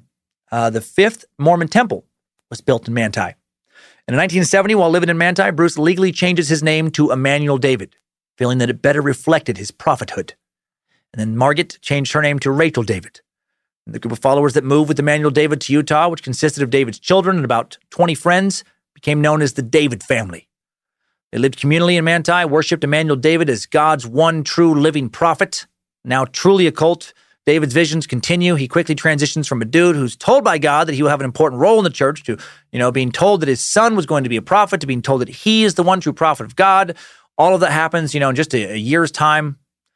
Weird the guy that, just didn't tell him he was going to be the one true prophet out of the gate. But again, like I said earlier, you gotta start small. You gotta ramp it up. Life on David's commune could be terrifying, as to be expected, but living with a lunatic who claims to, be the prophet of God. A woman who didn't want to be identified, who spent time in David's cult as a child, later recalled, "It is not possible to describe in words what growing up in that atmosphere was like. As a child living in the commune, she was periodically beaten and weirdly beaten. Once when she and the other children she was playing with were laughing, I guess more than Emmanuel David cared for, he held her down, took his socks off, and then stuck his bare foot in her mouth. I've not heard of that one before. And not being someone with a real strong love of feet, that's so fucking gross to me. If you held me down and put your bare foot in my mouth, I would immediately begin plotting your death. I would want some blood atonement." This woman also recalled other instances when adult cult members would simultaneously pull in opposite directions on the arms of a child until the child would scream in agony. What the fuck? Getting creative with the sadism. A lot of weird and violent shit happens in the Bible and other Mormon scriptural books, but I'm pretty sure this specific punishment is not written about anywhere. Like we explored earlier, there were also economic incentives for Emmanuel David to start his own church. Follower Gil Hibben, knife maker, taught his skills to some of the other 24 members of the group, according to reports in the Salt Lake City newspapers. Through this, the group made some money, and then Emmanuel would spend this money on gourmet food and other luxuries. Right, their money was his money. The law of consecration. What is yours is ours, and by ours, I mean mine. While David's followers were cool with all this crazy bullshit, the fellow residents of Manti were not so into it. And before the group kind of got ran out of town the following year, David was starting to scare many of them. One former neighbor later told the Salt Lake City Tribune that David, 6'4" again, hugely well over 300 pounds at this point, big bearded, long haired. He started walking around the neighborhood on a regular basis, carrying a 3.5-foot long sword made for him by his followers. And he would openly claim that a time will come when it will be used to lop off thousands of heads. What the fuck? My neighbor says that shit to me. I'm going to show him one of my 9mm. I'm going to let him know that it may, one day be used to put several bullets into the head of one of my crazy fucking sword-wielding neighbors. Get out of here. That's terrifying. That's when you can't let the kids play out in the yard without watching them like a hawk. When your giant neighbor who thinks he's, God's prophet's walking around with a battle sword, talking about lopping heads off. Now, when he gets his sword and walking around, now he starts thinking he's straight up God. Early into his time in Manti, he stopped saying he was a prophet and started claiming that he was just straight up God. He was God, he was Jesus Christ, and he was the Holy Spirit, all wrapped up into one. It's fucking straight to the top, Ma. Straight to the top. While he lived in Manti, David and his followers started to occasionally show up at the Temple Square in Salt Lake City, chanting, singing songs about how David's God, how the church needs to let God, lead them. And the police and LDS security officers would show up and be like, hey, God, hey, buddy, you're fucking scaring people with your big ass and your sword, okay? So, I don't want to throw God's bottom in jail, but I will. Despite freaking a lot of people out, there was never any violence. No one was ever arrested. At some point in 1970, David found time to visit his home in New York. I wonder if he flew first class. He must have, right? I mean, he's God. I would think if God, doesn't just teleport or have his own private jet, he could at least fly first class. Back in Yonkers, David tells his mom, his dad died the year before, 1969. He tells his mom, and apparently in the same congenial sort of voice you might use to describe the weather, that he is God. And then after what I imagine was a very long, awkward pause, his mom says that she is sorry if that's how he feels, because she doesn't seem that way or believe that to be true. Very mom thing to say. Also, during this same visit, David tells his mom that she's welcome to come live with him, provided she does acknowledge his holiness and obey his rules. And then she declined and changed the subject. What an awkward conversation that would be. I picture him throwing a tantrum, right, when he doesn't get his way. Mom! You've never listened to me! You've never treated me like I deserve! I have a lot of people back in Utah who worship me, Mom! They know that I'm God! and they want to meet God's mom, and you're ruining it. You're making me so mad, Mom. This conversation's not over. I'm grabbing my God sword. I'm going for a walk to cool down, collect my thoughts. And while I'm gone, you should pray about your sinful ways, and we can talk about it when I get back. I'll hear your prayers because I am God. David left following this rejection. He'd never spend more than 5 minutes with his mom ever again. He would sometimes call home, usually from a hotel, to let her know that the family was fine. Of course they were. God is raising them. 1971, Emmanuel David and his followers traveled to Nebraska, Washington, and Montana looking for new recruits. Not finding much success. By 1973, the Davids have 7 children. Rachel, born in 1963. Elizabeth, born in 1965. Joshua, born in 68. Deborah, born in 69.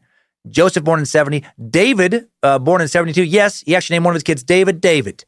Hey, David. That's such a stupid name. Sorry if your name is David, but you fucking get it. You've already been harassed. And then Rebecca, I think it's a weird spelling of Rebecca, Rebyca, the youngest, born in 73. By 73, David was moving with his family and his cult all over the country. Again, from hotel to hotel, established himself as a good customer. This is a new scam he's starting to run now. Established himself as a new customer or a good customer by paying cash in large amounts up front, then running up a huge tab, and then bouncing out of town without paying it. In an earnest, commanding, often courteous voice, Emmanuel David was now telling anyone who will listen that he is the son of David and a prophet of God and the Holy Ghost and Jesus and everything else. He's a lot of stuff. It's getting a little hard to follow now. He's the son of a prophet who lived over 2,000 years ago. He is a prophet. He is God in various forms. It's almost like he's crazy. It's almost like he's really crazy. He's also telling people that the Mormon church is evil, inspired by the devil, which of course is why he was excommunicated. And he's prophesying that a great cloud will descend on the Mormon temple in Salt Lake City, and from it a bolt of lightning. I should probably put some music behind this, his proclamations. A great cloud will descend on the temple in Salt Lake City, and from it a bolt of lightning will shoot out and split the temple in half. And the entire complex will be consumed by holy fire, and not done. Mount Timpanogos, at 11,752 feet, one of the tallest mountains in Utah, second highest peak in the Wasatch Range, will be transferred to the town of Manti, and it will smite the town. And my followers will admire my glory. Again, much better to, have that kind of talk than if he's doing it with this, which seems more appropriate for him. I'm sick of the mistreatment. Listen to me, you guys. My mom isn't respecting me. And I'm gonna do some stuff with the mountain. Come on, please. Just get on board so I'm not smited, and I'm just very frustrating that not everyone's listening to me. That mountain thing feels like he took the scripture about God, being able to move mountains, or faith being able to move mountains, way too seriously. I just picture this guy saying all this shit to the hotel clerk. Right, saying these hotels, just them having to listen. It's like, oh, okay, yeah, very cool, Mr. David, super groovy. Yeah, you're going to show them. I hate to cut you off, but there's a couple folks standing behind you. They'd like to check into their rooms. Here's your fresh towels, and please, you need to square up on your bill by tomorrow. We're going to have to call the police. Not only would geological miracles occur, but David also claimed he'd be wealthy. So wealthy, he once told Skip Danes that he could just march right on down to the shopping center in downtown Salt Lake City and buy, and I love this detail, $1 million worth of socks. As we told Skip, I'll get $1 million worth of socks. So much sock money. What an incredibly odd and specific statement. Very peculiar go-to for what you do if you suddenly had $1 million. All right, I've fantasized about that. I've talked to people about, if you had a lot of money, what would you do? Socks have never come up, but they came up for Emmanuel. Oh, totally. Yeah, man. That sounds awesome. Big mansion, huge heated pool. That would be super cool. That'd be super cool if you had the money. What would I do? Oh man, what would I do if I had millions of dollars? Gosh, I have thought about this so much. And I'm gonna tell you this. The very first thing I would buy is $1 million worth of socks. So many socks, the most. Tube socks, ankle socks, sports socks, crew socks, quarter socks, no-shows, dress socks, rib socks, wool socks, cotton socks, argyle socks, seamless toe cotton, robe, dress socks, silk socks, polka dot socks, striped, floral, performance socks. I'd wear a new pair of socks every 10 minutes because that's what multimillionaires do, as everyone knows. They constantly put on new pairs of fucking socks. God damn it, I fucking love socks. David also showed his old buddy Skip, who was not in his cult, photographs of an $8,800,000 Spanish colonial estate in Phoenix. Said he was going to buy it any day now. Also showed Danes what appeared to be a signed purchase order for something like $320,000 worth of rare imported china. Did he actually buy that china? I don't think so. I don't think he ever had that much money. He just liked to pretend, like people to think he was doing great things. He was wealthy. He would even visit a Rolls-Royce car dealer on a regular basis to study the car, sit in it, pretend to own it. Oh my God, I can only imagine how much the dealer salespeople fucking hated him. Heads up, guys. Looks like God's here again. God at 5 o'clock. Did he pay for that hole in the leather he put in the passenger seat with his sword last time he came through? Okay. Once a year or so, he would drive out to a huge Salt Lake City home he liked, one and almost 2 acres of land. He'd knock on the door, tell the owner that he admired the home and would like to buy it from him. It's a random, crazy-looking dude. This is big, 6'4", 350-pound dude. You know, big-ass bushy god beard, long, braided ponytail at this point. He's walking up to your front door. I'd like to admire your house very much and would like to buy it from you. But he didn't have any money to buy it. And the home wasn't for sale. How did this complete maniac convince anyone to follow him? It's kind of infuriating. Apparently, most of the people he interacted with in these insane ways didn't actually mind talking to him, whether he was trying to convert people or convince them how fabulously wealthy he was. Even if someone didn't buy any of the bullshit he was selling, they still found him charming. He would gaze directly at them with his blue-gray eyes, so passionate about his cause that even people who were positive he was for sure full of shit found him interesting to talk to. His brother Dean would later say he could have sold refrigerators to the Eskimos. He would have made a terrific salesman. Also, in 1973, David started contacting various politicians and state officials. He wrote letters to LDS Church headquarters and the Israeli parliament, Knesset. David told the Israeli prime minister in Knesset in 1973 that he was God, writing, I am the father of Jesus Christ that you slew. I am the only one that can deliver you. Without me, you will perish. I am the father of Israel, and the blood of Israel runs through my veins. When I first read that, I thought, man, that letter must have freaked them out. But then I thought, that probably wasn't even the craziest letter they got that day. Can you imagine the kinds of letters places like this get every day from just religious zealots? Like Knesset, the LDS headquarters, like the Vatican. The Vatican especially must get so many good, crazy letters. Dear Pope, or should I say Antichrist, buckle up, Buttercup. It's going to be a long ride. In another letter, Emmanuel David proclaimed himself the new president of the LDS Church. I'm president now. He wrote a letter to LDS president at the time, Spencer Kimball. Told him he's an evil shepherd. You people are perishing in your ignorance and unbelief. I'm guessing Kimball didn't take that letter too seriously. Follower Sterling Peacock, who changed his name to Matthias David, and Paul Chipman, who became Jonathan David, both biblical names. They traveled to Spokane, Washington around 1974, opened a karate studio just about 30 minutes from where I'm recording here in the Suck Dungeon. Matthias, by the way, when interviewed in Spokane in 2000, told the reporter he was now Moses reincarnated. Awesome. No word on who Paul became. Maybe he thought he was Spider-Man or something. It'd be a fun and unexpected twist. The two men sent their, Paul would leave the church by this point. We'll get into that later. The two men sent their profits, their karate studio profits, to support Emmanuel David, his wife, and their 7 children. From August 1974 to June of 1975, David and his family resided at the Bethesda Holiday Inn in Maryland, moving eventually into a 5-room suite that cost about $120 a day, ordering room service meals, paying at first with what he said were money orders from Sweden. Money orders likely came from a relative of his wife who still had family in Sweden. Long-distance phone calls would come in from Sweden almost every day. Pretty soon, the money stopped coming. David did pay between $20,000 and $30,000 for his room and lots of room service. By the time the hotel evicted him for non-payment, he'd leave a bill of around $10,000 that he did not pay. His mom later remembered him calling her from this hotel, telling her that he had occupied a whole floor of the hotel. He didn't. And then he had big plans to buy a yacht, a big mansion, and to take her on a huge shopping spree in New York City, and that they would stay at the famed Waldorf Astoria. Where are you getting this money? Mrs. Longo asked him. And apparently, he just said, you'll see. She was very surprised by this because, he'd been asking her for money ever since he left home, and she just stopped sending him money a few years earlier. And yeah, you'll see. You'll see, Mom. I'll get it. I'll get my yacht, my mansion. You don't have no faith in me. And when I go on that shopping spree without you now, Mom, you will look on in awe at the sheer magnitude of the socks I'll be purchasing. Socks made out of Angora, bamboo, polyester, cotton tri-blend socks, nylon socks, rayon, latex, merino wool socks, smart wool socks, mohair, modal socks, lurex socks, flax socks, elastic socks, spandex socks, leather socks, snakeskin socks, combined cotton, mercurized cotton socks, recycled cotton, organic cotton top socks, muffin top socks, moleskin, cardboard, aluminum alloy socks, stainless steel fucking socks, cock socks, rock'em sock'em robot socks, every sock in the world will be owned by me, mother, and you will rue the day when you refuse to acknowledge your one true God. You, mommy, will get no socks.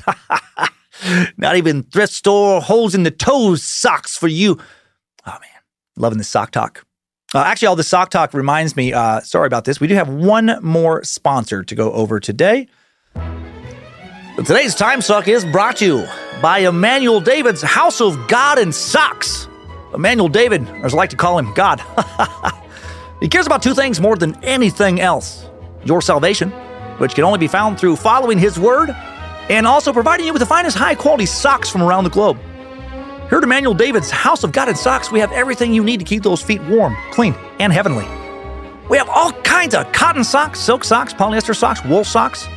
For the more adventurous, we have deerskin, llama fur, rabbit hide, even sealskin socks. For the really adventurous who like to live more fabulously, we have silver socks, solid gold socks, albino tiger hide socks, even bald eagle feather socks. And for the most adventurous, we have lemur labia socks, blood diamond socks, stem cell socks, dead puppy socks, even super soft human foreskin socks. So many socks, we guarantee we will knock your socks off and then promptly sell you a new pair of socks. So come on down to Emmanuel David's House of God and Socks, or you and your nasty fate will burn in hell! Sorry. That, of course, is not a real sponsor. I've lost my mind today. That's just me having more fun than I should with Sock Talk. Okay, refocusing. Of course, David did not get his big shopping spree, yacht, mansion, or socks. He got kicked the fuck out of the Holiday Inn in Bethesda. And he and his family headed back west, ended up in Montana in June of 1975, where they would stay for about 6 months, and where David pulled the same bullshit at the Red Lion Motor Inn in Missoula, where he'd live until January of 76. His followers lived and worked elsewhere while David and his family just hung out in the hotel, waited for the U.S. government to collapse, waiting for the time to be right for him to finally lead, get all the fucking socks a man could want. While in Missoula, David, of course, continued to have visions. He decided that his three most important followers, Matthias, Jonathan, Peter David, they're actually archangels. He renamed them Michael, Raphael, and Gabriel. What a cool phone call those guys must have gotten. Hey, Matthias, this is David, and I have great news. What? Yes. No, yes, things are fine at the Motor Inn. Continental breakfast, a little skimpy. Waffle maker's been out for a few days, but all in all, the coffee's hot, the grapefruit juice is cold, and the muffins aren't too hard. That's not what I'm calling about. Yes, I did get the socks you sent me. They came in the mail yesterday. I did not already have those patterns. No, thank you very much. But again, not why I'm calling. I wanted to tell you that your new name is Michael, as in Archangel, buddy. Heck yeah, you deserve it. You're an Archangel now. Feels good, doesn't it? Be sure and tell the karate students to be careful sparring with one of God's warriors. David also declared to his followers that the federal government was, again, about to collapse. But fear not. He promised to save the republic and become the new leader. Told followers Sterling Peacock, a.k.a. Matthias, a.k.a. Archangel Michael, and Paul Chipman, a.k.a. Jonathan David, a.k.a. Archangel Raphael, to sell their Spokane karate studio, leave their families, go to Washington, D.C., along with Peter David, a.k.a. Archangel Gabriel. He has to have his three archangels in D.C. to be prepared for the imminent collapse of the government. He gave them each a couple $100. They didn't need much money. It wasn't going to be long. And, sent them off to live in D.C., and it didn't go well. They're not working now. They only have a few $100. They quickly run out of money, and soon they are homeless. So now he has three archangels sleeping on the sidewalk, sleeping on heated grates at night to stay warm, hanging out in parks and shit, looking for scraps of food during the day, just waiting for the end of the government. Incredibly, their faith in Emmanuel is undiminished by this. They call him Collected the Motor Inn every day until he's kicked out in January of 76. So, overall, things going real well for the crew right now. When David leaves Missoula, he leaves a $6,000 hotel bill, returns to Utah. In late 76, maybe even early 77, after about a full fucking year of these guys sleeping on sidewalks, the three archangels are called to meet in Salt Lake City for a gathering. where David will show them the original tablets given to LDS Church founder Joseph Smith. Big news, guys. Big news. Sorry about you sleeping on sidewalks in D.C. for a year when you could have just spent that time with their families in Spokane. Continuing to run that karate studio I made you sell. But fear not. The wait has been worth it. I, being God, have some cool socks. And also, the same tablets Joseph Smith once had. Yes, the magical tablets that launched the Mormon faith. It's undeniable. God will destroy their false temple soon. Rebuild it with me as king. We will move mountains yet. I cannot wait. Only one of the archangels actually made it back to the rendezvous for the big reveal. Years later, Paul Chipman / Jonathan Davis / Raphael recalled, when I got back to Salt Lake, of course, he did not have the tablets. He said he was the tablets. Oh, man, are you fucking kidding me? I love it. How pissed was Paul?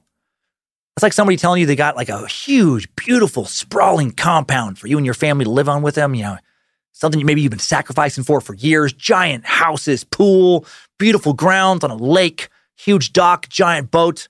Then you show up and it's just like a small patch of dirt off the side of a park. There's no structures on it. And then they're like, see? Isn't it beautiful? What? No, that's just that's a little bit of like a dirt. That's like a dirt lot that I don't even think you own with nothing on it, just next to a park. Well, yeah, well, it is when you look at it with your human eyes. Look with your mind's eye. Then you see the lake and the boat and the pool and the house that I talked about. Motherfucker, me and my family can't live in your mind's eye. 1977, the FBI began investigating some fraudulent David family fundraising activities. Matthias David, indicted as Sterling Peacock, and another follower, Gil Hibben, charged with wire fraud by a federal grand jury in Salt Lake City, accused of making up phony hard luck stories to raise money. Matthias would be convicted, end up being sent to Terminal Island Penitentiary in California, just outside of Los Angeles, after he called an acquaintance and claimed that he was related to a 9-year-old girl suffering paralysis in a hospital and pleading for a donation to help her with medical expenses. The acquaintance sent the money, but was suspicious, ended up contacting the FBI, and investigators found that the family of the paralyzed girl, who said that they were not related to Matthias David and had never seen any of the donation money. Matthias convicted of wire fraud and never seemed to show remorse for this later. Years later, when he was interviewed in Spokane in 2000, he said, actually, I just borrowed the money. I had no intention of ripping anybody off. I kept track of every dollar. I really don't want all this kind of stuff brought back up. Your hashing stuff has been gone for years and years. Oh, boy. Gil Hibben also got into, the guy that was charged, may have been, it's a little murky with him. Can't find the right source to pin down if he was indicted or not. He may have been convicted, may have not. But Emmanuel David now is getting nervous. Federal investigators are closing in on him. They want him for both tax evasion and wire fraud. The police also concerned about the David children, like John Singer. David, not sending his kids to school or teaching them anything. Salt Lake City school authorities and other school districts lost track of the kids over the years because they were living in hotels all over the country. Man, life for these kids must have been so strange. According to interviews, they were barely ever seen while living in hotels. Staff don't remember them ever using like the swimming pools or even leaving their rooms very often. Rarely seen in public. Hotel employees would later say they would emerge from their suite about once a week, and when they did, they would just quietly follow behind their dad. Boys wearing the same neatly braided hair their father did. All of them very orderly and polite. One hotel employee said, like ducklings. When people spoke to the kids, they would just look up at their father to see how to respond, wait for him to smile or nod approval. And then if they did, they'd speak back. Very few words. Employees described the family as loners, complete loners. What a fucking terrible childhood. The guy robbed him of that. When they were living back in Salt Lake City in 1977, the police knew about them, knew that they were living in a hotel, knew it was strange. Police Lieutenant Roger Kinnersley would later say, they just didn't see what they could do about it. They couldn't prove David was doing anything illegal. And because Utah was more tolerant, especially at that time, of fringe religious beliefs, it would have been difficult to have Emmanuel David declared as an unfit parent. Kinnersley said in New York, they would call him a nut. Out here, because it's the home of Mormonism and organized religion, they're a little more kindly. And the children didn't seem to be in any immediate danger. They were quiet, well-fed, literate. They seemed to adore their father. In May of 77, Emmanuel and Rachel started to live on the 11th floor, the Alta Suite of the International Dunes Hotel, paying $90 a day in cash, usually in $100 bills, ordering catered meals several times a week from a French restaurant. So accustomed to David's lavish taste that the manager sometimes created unusual Napoleons and cream puffs, especially for him. Some reports say his meals would cost $100 to $120. And that's 1977 money. He would pay in cash. They would stay there for just over a year. For those familiar with Salt Lake City, this hotel became the Shiloh Inn, the big one downtown, located at 206 Southwest Temple, downtown at the intersection of 200 South and West Temple, now a Holiday Inn Express. I've seen this place many times. And this hotel would soon become the scene of terrible tragedy. July 28th, 1978, David borrows Skip Dane's Jeep, says he's taking his family to see a new expensive house that they're going to move into. Then later, he brings back the Jeep, saying that, the kids declared that they loved the hotel too much to leave. Skip would later say he looked really bummed out, crestfallen.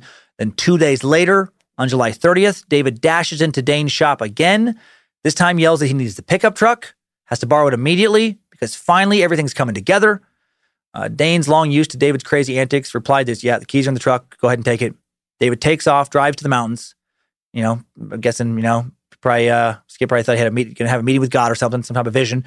And the talk, if he did have a vision, must not have gone well because the following day, on July 31st, Emmanuel David is found dead in Skip's truck at the age of 39.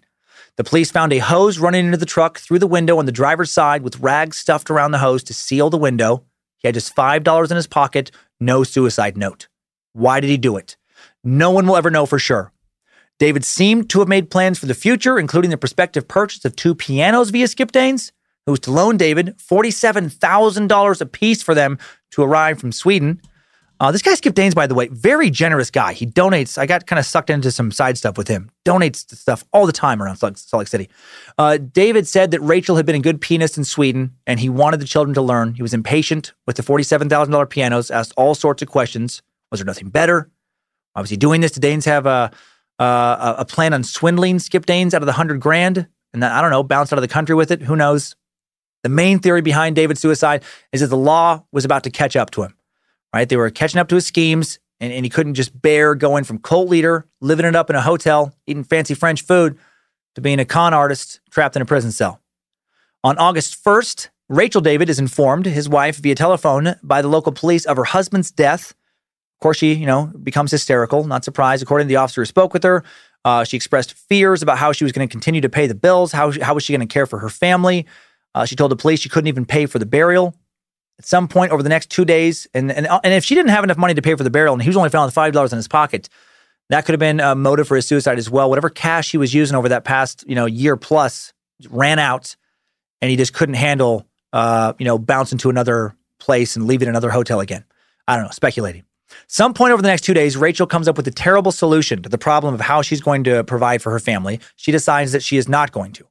At 7:21 a.m., the morning of August 3rd, Rachel helps their 7 children step one by one.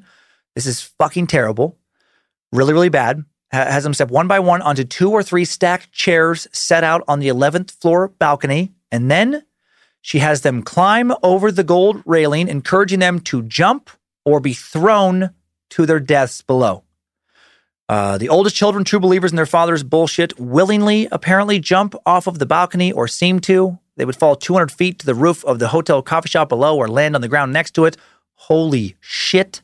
Rachel then threw the younger children off. One of the younger children, at least one, reportedly grabbed the railing, fought to hang on. And then Mom Rachel pulled him loose and threw him off as well. Kim Miller, a resident of Salt Lake at the time, recalled that the news reported that onlookers were shouting, "No, stop!" as the children either jumped or were thrown off. Then when Rachel got to the railing, after all her other children were already on the ground, now the onlookers started to yell, "Jump! Jump!" And then she jumped to her death. What a surreal and horrific and truly unforgettable event to witness.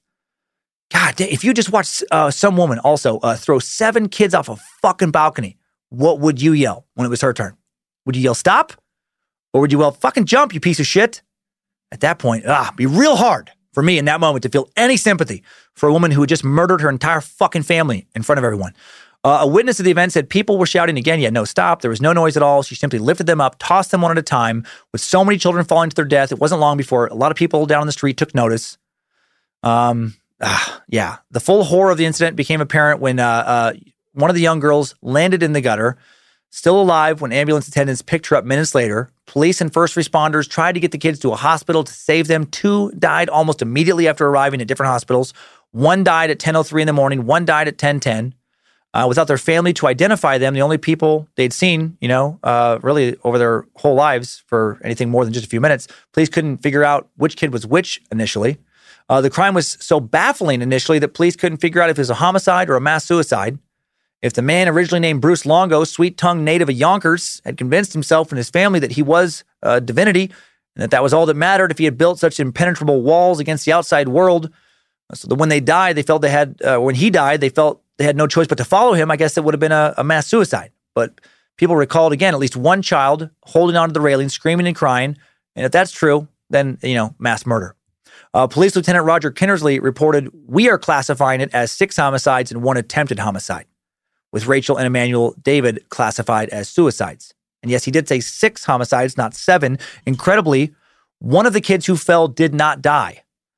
One of the children, a girl originally identified as Elizabeth, 14, but then re-identified as Rachel, 15, taken to the intensive care unit of a local hospital, brought there with 2 broken legs, multiple injuries to her pelvis, arms, jaw, teeth, tongue, and shoulders, spleen. Kinnersley said, "About as bad as you can get and not be dead." In just the first few weeks, she received the equivalent of 5 complete blood transfusions, 10 hours of surgery so complicated the chief surgeon refused to guess how much it would cost. She would amazingly survive the incidents, left with major irreparable health problems, including brain damage, be confined to a wheelchair for the rest of her life. And she may be living right now in Sandpoint, just north of us here in the Suck Dungeon. More on that in a bit. When investigators searched the hotel room the family stayed in before jumping, they found artwork left by the kids, charcoal sketches, watercolors of perfectly ordinary-looking landscapes. They also found, notes the children had written, talking about how their father was a holy man who's going to save the world. The words on one piece of paper in carefully printed pencil read, "Praise thee to Emmanuel, King of Holiness, our Father." How fucking sad. On August 9th, 1978, the funeral for the majority of the Davids was held in a small cemetery south of Salt Lake City. 8 caskets, pink ones for the girls. The parents' caskets were bare. It was a public funeral, but not that many people showed up. David's mom and his brother Dean made it, stood together with a few dozen others, some old friends, some cult members. It was a hot day. The funeral director stood silently before the caskets for a moment before looking at the people standing and reciting the Lord's Prayer. Rachel David, the surviving 15-year-old daughter, later released to a foster home after months of surgeries. Eventually, she went to live with her uncle, Jacob David, another cult member. Yep, Emmanuel had sucked in one of his wife's brothers with his bullshit before he died.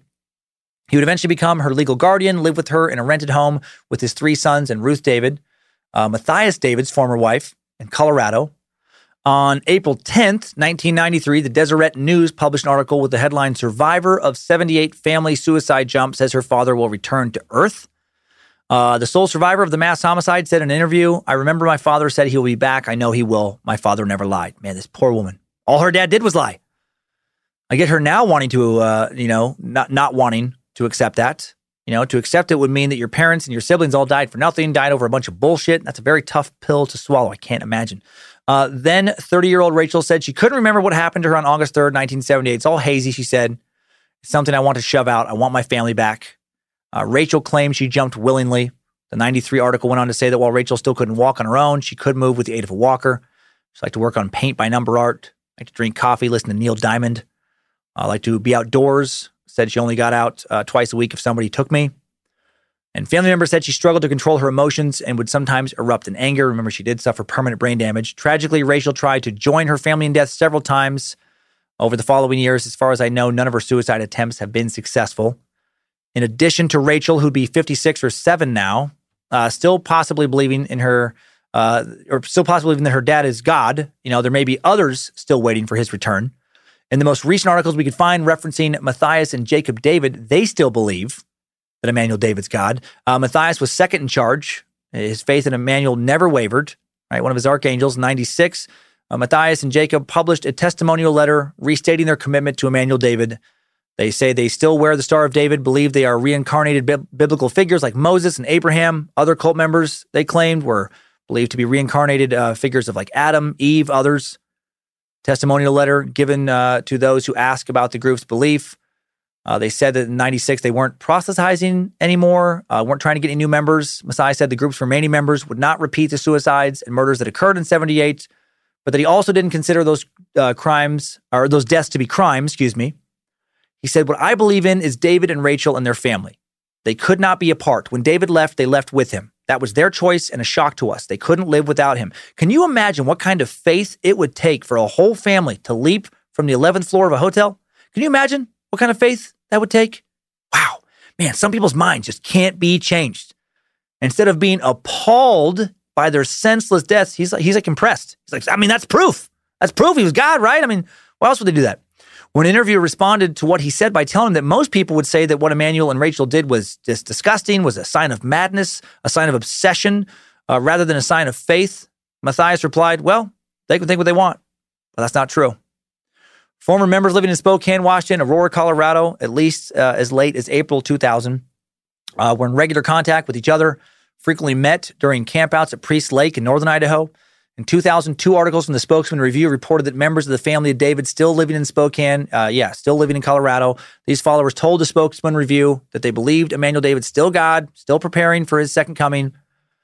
This was troubling to another former member of the cult, Paul Chipman, a.k.a. Jonathan David, a.k.a. Archangel Raphael, one of the dudes who spent a year being homeless in D.C. waiting for the U.S. government to collapse, a man who was working as a nurse in Spokane in 2000.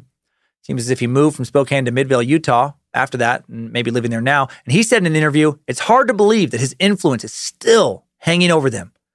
The ex-member was at a loss to explain why he or the others followed Emmanuel. The best answer he could come up with was, I can tell you this much. I had spiritual experiences in that group. Spiritual, I guess, doesn't mean it's necessarily from God, but they were experiences to keep you hooked, to keep you thinking that if I had this experience, then this must be right.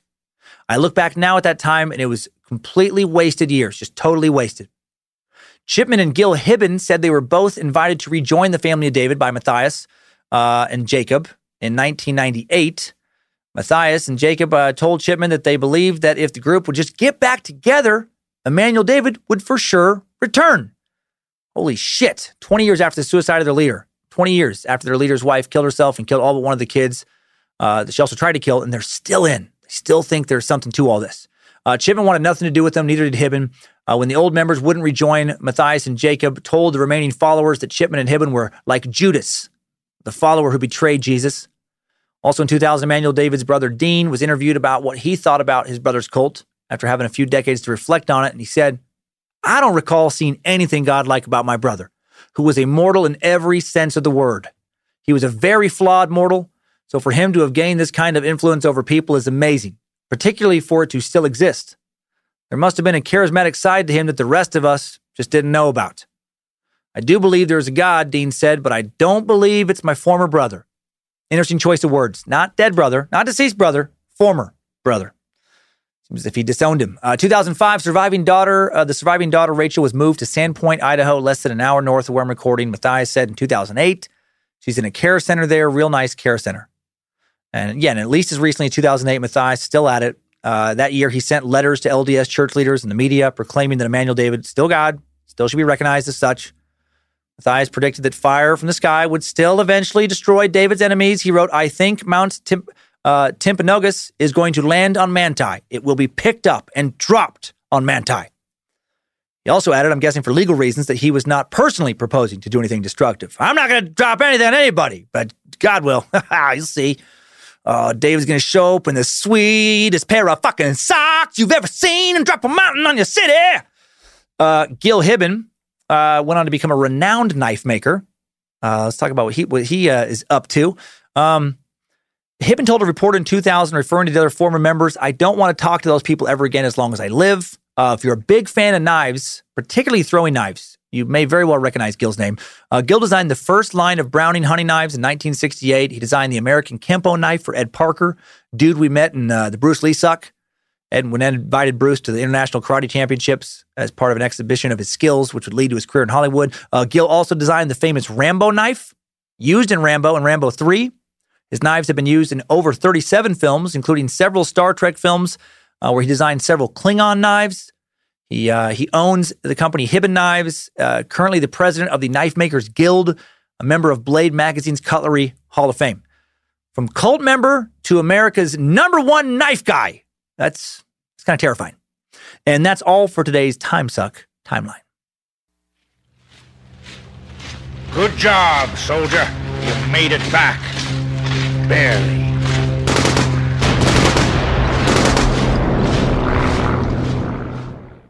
Covered a lot today.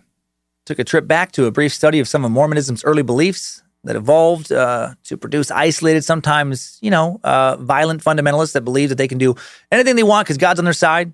Or in the case of Emmanuel David, that they are God. And if you're wondering, what about polygamy? Did Emmanuel take a bunch of extra wives on? No, maybe. I'm not sure. I think there may have definitely been some kind of polygamy going on within the cult, especially when they lived in Manti, but nothing was ever said explicitly. I just thought it was important to cover it because the early practice of polygamy and then the official banning of it seems to be the main reason a lot of fundamentalist sects broke away from the main church. Sects that established a long tradition of Mormons breaking away to form their own Mormon cults, cults like Emmanuel David's. Emmanuel David changed his name from Charles Bruce Longo to Emmanuel David because he believed himself to be a prophet of God. Many times he went on to claim to be God, Jesus, the Holy Ghost, all rolled up into one. All while racking up enormous hotel bills, eating fancy French food, having his followers scam people out of money. Weird shit for God to do. Once a devoted Mormon, the LDS Church decided in 1969 that David's behaviors were too far out there, especially when David demanded that his community, pay a tithe to him, not the church. Once excommunicated, David really got going. He started his own commune with friends, which eventually became the family of David. Sent his followers on insane and pointless missions like going to D.C. to wait for over a year for the government to collapse. Have them sleep on sidewalks while he lived in hotel rooms where he kept his 7 children inside the room at almost all times, continually indoctrinating them into believing he was God. God liked living in a hotel room and fantasizing about sock shopping trips. 1977, FBI agents investigated the group's fundraising, and at least one member was convicted of wire fraud, possibly 2. Probably fearing that the FBI was closing in on him, Emmanuel David decided to commit suicide. 1978, leaving God's wife and 7 kids to fend for themselves with no money, no life skills, no ability to defend for themselves. His poor, abused, ultimately murdered children were described as bright, well-dressed, very polite by a family friend. They had absolute faith in their father and his godly power, and that faith sadly led all but one of them to their demise. Those who still belong to the family of David believe that the Star of David belongs to Emmanuel, not to Jesus, or I guess to both, since David was Jesus, I think. I don't know. He claims so many things about being God, it's hard to keep it all straight. As recently as 2008, some of his followers still out there, still believing, still waiting for him to move mountains and return. What a sad way to spend the rest of their days. Time now for today's top 5 takeaways. Time Suck Top 5 Takeaways. Number 1, Emmanuel David couldn't have been a prophet or God with a name like Bruce Longo. So he and his wife went full biblical and changed their names to Emmanuel and Rachel. Even named one of their poor kids David. Other members of their cult would follow suit, change their names to biblical names, and then change their names again when Emmanuel David announced that his 3 best friends were clearly archangels. Then later they would change their names again, professing to be the reincarnated spirits of Old Testament prophets like Moses, other biblical figures. Nobody liked to fuck around more with name changes than this weird little cult. Number 2, while David may have actually believed he was God, he definitely believed that having other people think he was God could make him rich. He seemed to be mostly in it for the money, for all that sweet sock money. David used his gift of bullshitting people to get his followers to pay for him to hang out in hotel rooms for years. While they worked and sent in tithes, he'd fantasize about mansions, yachts, shopping trips, and of course, socks. Number 3, August 3rd, 1979. Terrible, crazy day for the residents of Salt Lake City after horrified onlookers watched Rachel David throw her children off a balcony. Then they started to taunt her to throw herself off the balcony, and then she did. And then I imagine as this happened at roughly 7:30 in the morning downtown, a lot of them went on to work that day. What a fucking crazy day that would have been. Would have been a wee bit hard to focus on your job after witnessing all that, after chanting for Rachel to jump. Number 4, the David family cult, but one of many to pop out of the world of the FLDS. The beliefs of Mormon fundamentalists have led numerous times to outbursts of messianic thinking. As Mormonism continues to grow, there will undoubtedly be more cults to come. Number 5, something new. Feeding off of number 4, another Mormon fundamentalist cult we touched on in this episode that we may want to suck someday is the Latter-day Church of Christ, also known as the Kingston Clan, the Kingston Group, and the Order. It has roughly 3,500 members based in Salt Lake City, and they do still practice polygamy. And according to a 2011 Rolling Stone article, they are the most powerful polygamous cult in America and one of the most dangerous. The Order runs what some investigators believe to be one of the largest organized crime operations in Utah. On the surface, the operation seems legit. From Salt Lake, the Order controls some 100 businesses spread out over the western states. From a casino in California to a cattle ranch in Nevada to a factory that makes lifelike dolls in Utah. Over 75 years, as of 2011, the Kingstons had amassed a fortune worth an estimated $300 million, and according to many who've left the order, they've made most of that money illegally.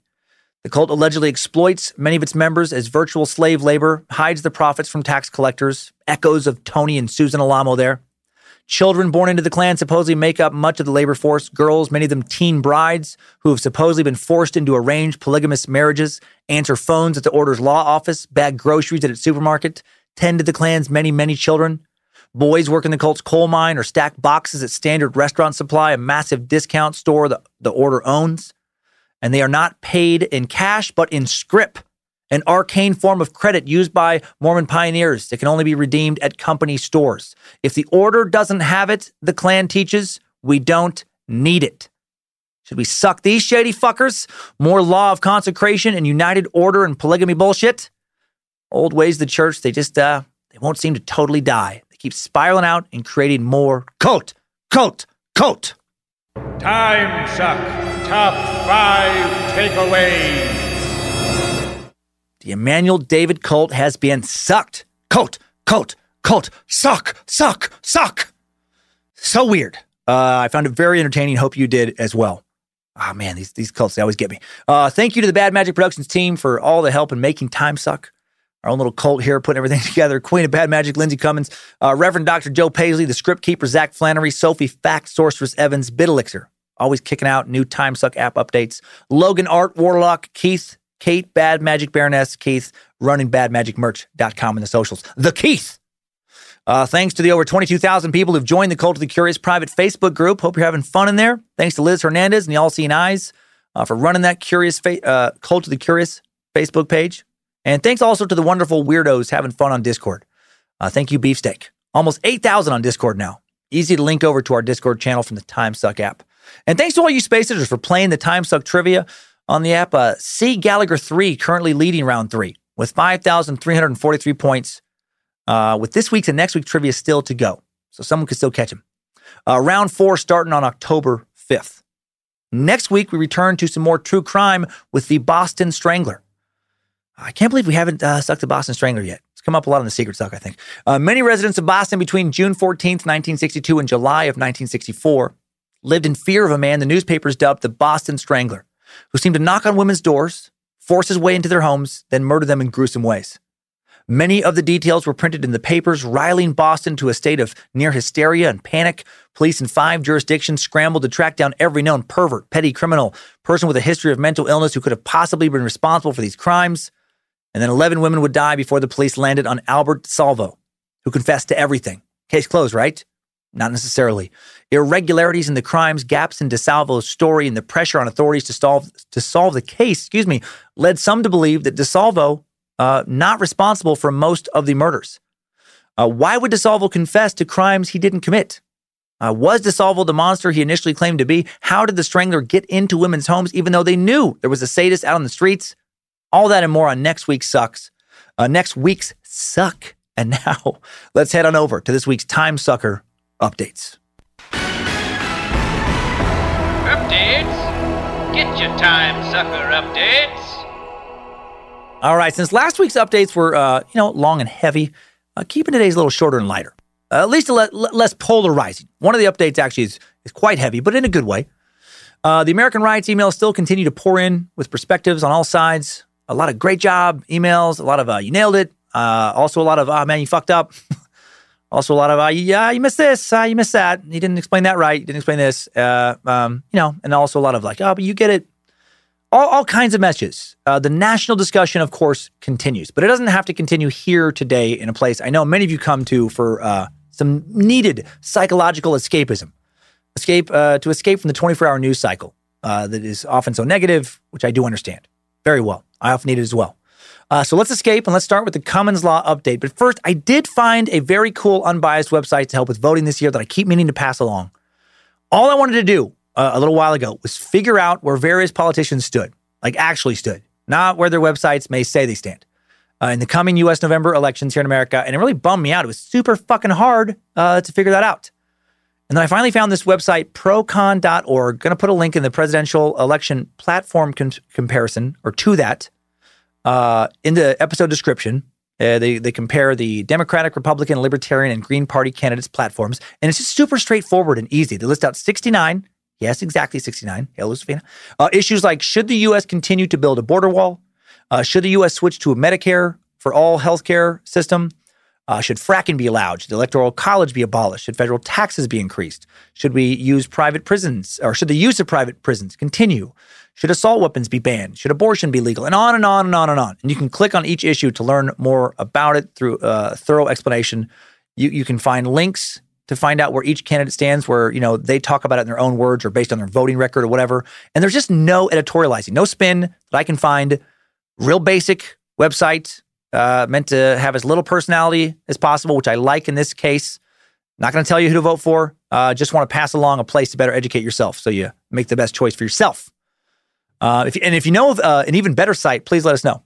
And again, link in the episode description. Now let's get to this first message. A Cummins Law. Super sucker Sean Shomo writes, fucking Cummins Law update. Greetings, Suckmaster Flex. I would like to inform you that I, a stupid meat sack space lizard, sent his first rendition of this email to the wrong place. Please help other slow space lizards by helping us know where to send these updates. Bojangles at timesuckpodcast.com. Especially since Pandora plays your podcast in reverse. Weird. Not sorry for the long email. Your fault for not telling me the first time. Recently discovered your podcast a month ago after having been a fan of your comedy for quite some while. Never been to a show. Hope you come through Chattanooga, Tennessee sometime after the plague ends. All right, update. So I drive a lot, like 40 to 60,000 miles a year a lot. Started listening to your podcast, heard about the Cummins Law bullshit, and thought, how do these imbeciles get Cummins Law so often? And I now join the ranks of these imbeciles. Was listening to the Baba Yaga, and you kept singing, toss a coin to your witcher. I've seen the show. My brain slowly becomes OCD about needing to sing along throughout the show. Well, in the mornings, I like to get breakfast at a drive-thru. Now, most of the time, I just pause the podcast and order, but for some reason that day, I just turned it down, so I could barely hear it. Lady comes on, hi, may I take your order? And I respond with, yes, can I get a number 7 with a toss a coin to your witcher? Oh, valley of plenty. Oh, valley of plenty. Oh, ho. I immediately pop back into reality. Oh, there goes gravity. Realize what just happened. So I finished the order.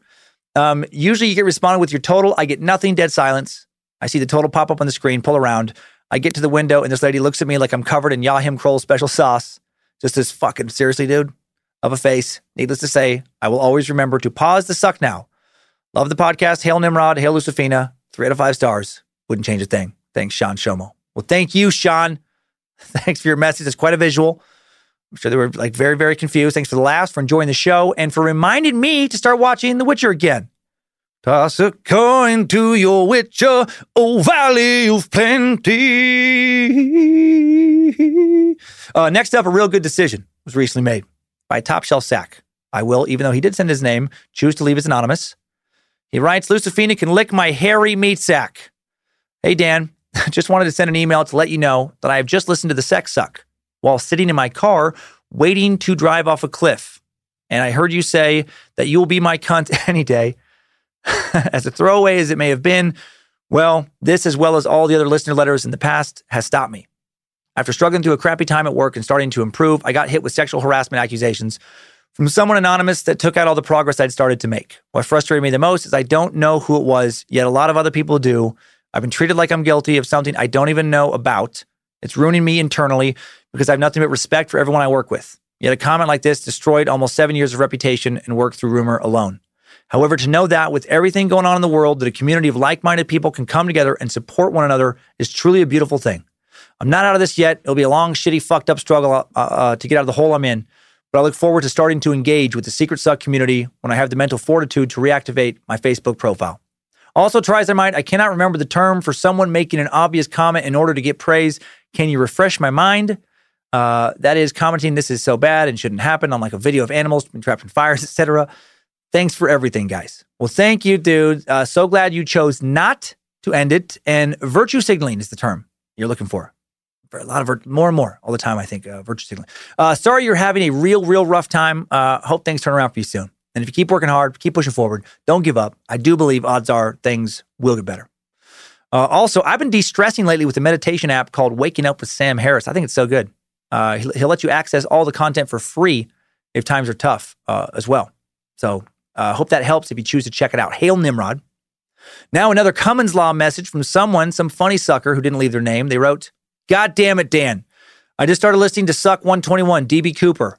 I got around the 3:10 mark. My boss walked into the office. He stopped dead as your voice penetrated the silence with, 'Oh man, I'm going to suck you off today. I'm going to suck you so hard, I'm going to suck your knowledge ween.' Yep." He went red, started laughing with wide eyes, then very carefully went out the door. Damn it, Dan. Damn you to Nimrod's butthole. Much love. Much suck. Much suck to you, anonymous sucker. Sorry, not sorry, for making shit super weird with your boss. Hail Lucifina. And now one more. One more today from Spaces or Ron, a fine meat sack, who has a shout out to give. Ron writes, "Hello to the Time Suck crew. This is your loyal Spaces or Ron. I just wanted to write in for a possible shout out to an awesome meat sack and fellow sucker. We connected on the Cult of the Curious Facebook page a while back and have pretty much kept in touch every day since. She's a high school psychology, world history, and sociology teacher. She's a great mom and a great human in general. She may not be Polish, but she is redheaded and Jewish, and that's almost as bad. Ew, JK, oh my heck." Their words, not mine. But you know the joke. Her birthday is September 23rd, and I know she would love a shout out by one of her favorite podcasters and comedians. Her name is Stephanie Campbell, or Soup, because of Campbell, you get it. Thanks in advance if you're able to make this happen, and thanks for the content. Hail Nimrod, praise Bojangles, praise Triple M. Get over there, Lucifina, or get over here. Oh, sorry, that changes a lot. And keep on sucking. P.S. I am not sorry for this long email. Well, thank you, Ron, and happy belated birthday, Stephanie. Ron sent it in on time. That's my fault. Happy birthday, Stephanie Soup Campbell. Adorable nickname. You sound lovely. Keep being an awesome mom. Don't let Ron give you too much shit for being a ginger, and keep teaching world history, please. Have so much love and respect for teachers. Such a noble profession. Please keep it up. The world needs you. And thanks everyone for your messages and for continuing to listen to this show. And that's all for today's Time Sucker updates. Thanks, Time Suckers. I needed that. We all did. Thanks for continuing to rate and review Time Suck Meat Sacks. Appreciate it. I keep seeing those pop up. It helps us. More Scared to Death Tuesday night. More Is We Dumb on Wednesday. More Incredible Feats Monday through Friday. Don't start a cult this week in a sad attempt to make all that sweet sock money and keep on sucking.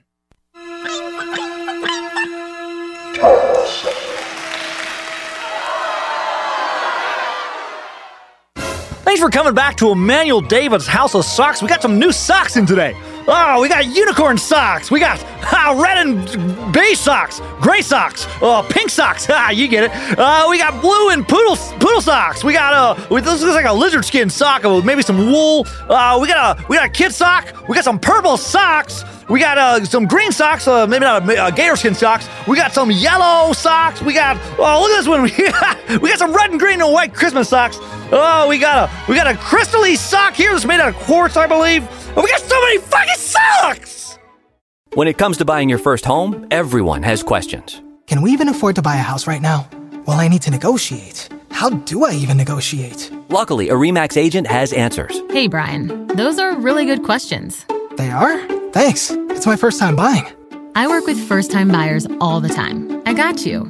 RE/MAX agents have more experience than other real estate agents. Visit RE/MAX.com or download the RE/MAX app to find the right agent. The right agent can lead the way. Each office independently owned and operated. Everybody in your crew identifies as either Big Mac Burger, McNuggets, or McCrispy Sandwich. But you're the Filet-O-Fish Sandwich all day. That crispy fish, that savory tartar sauce, that melty cheese, that pillowy bun. Yeah, you get it. Every time. And if you love the Filet-O-Fish, right now you can catch two of the classics you love for just $6. Limited time only. Price and participation may vary. Cannot be combined with any other offer. Single item at regular price. Ba-da-ba-ba-ba.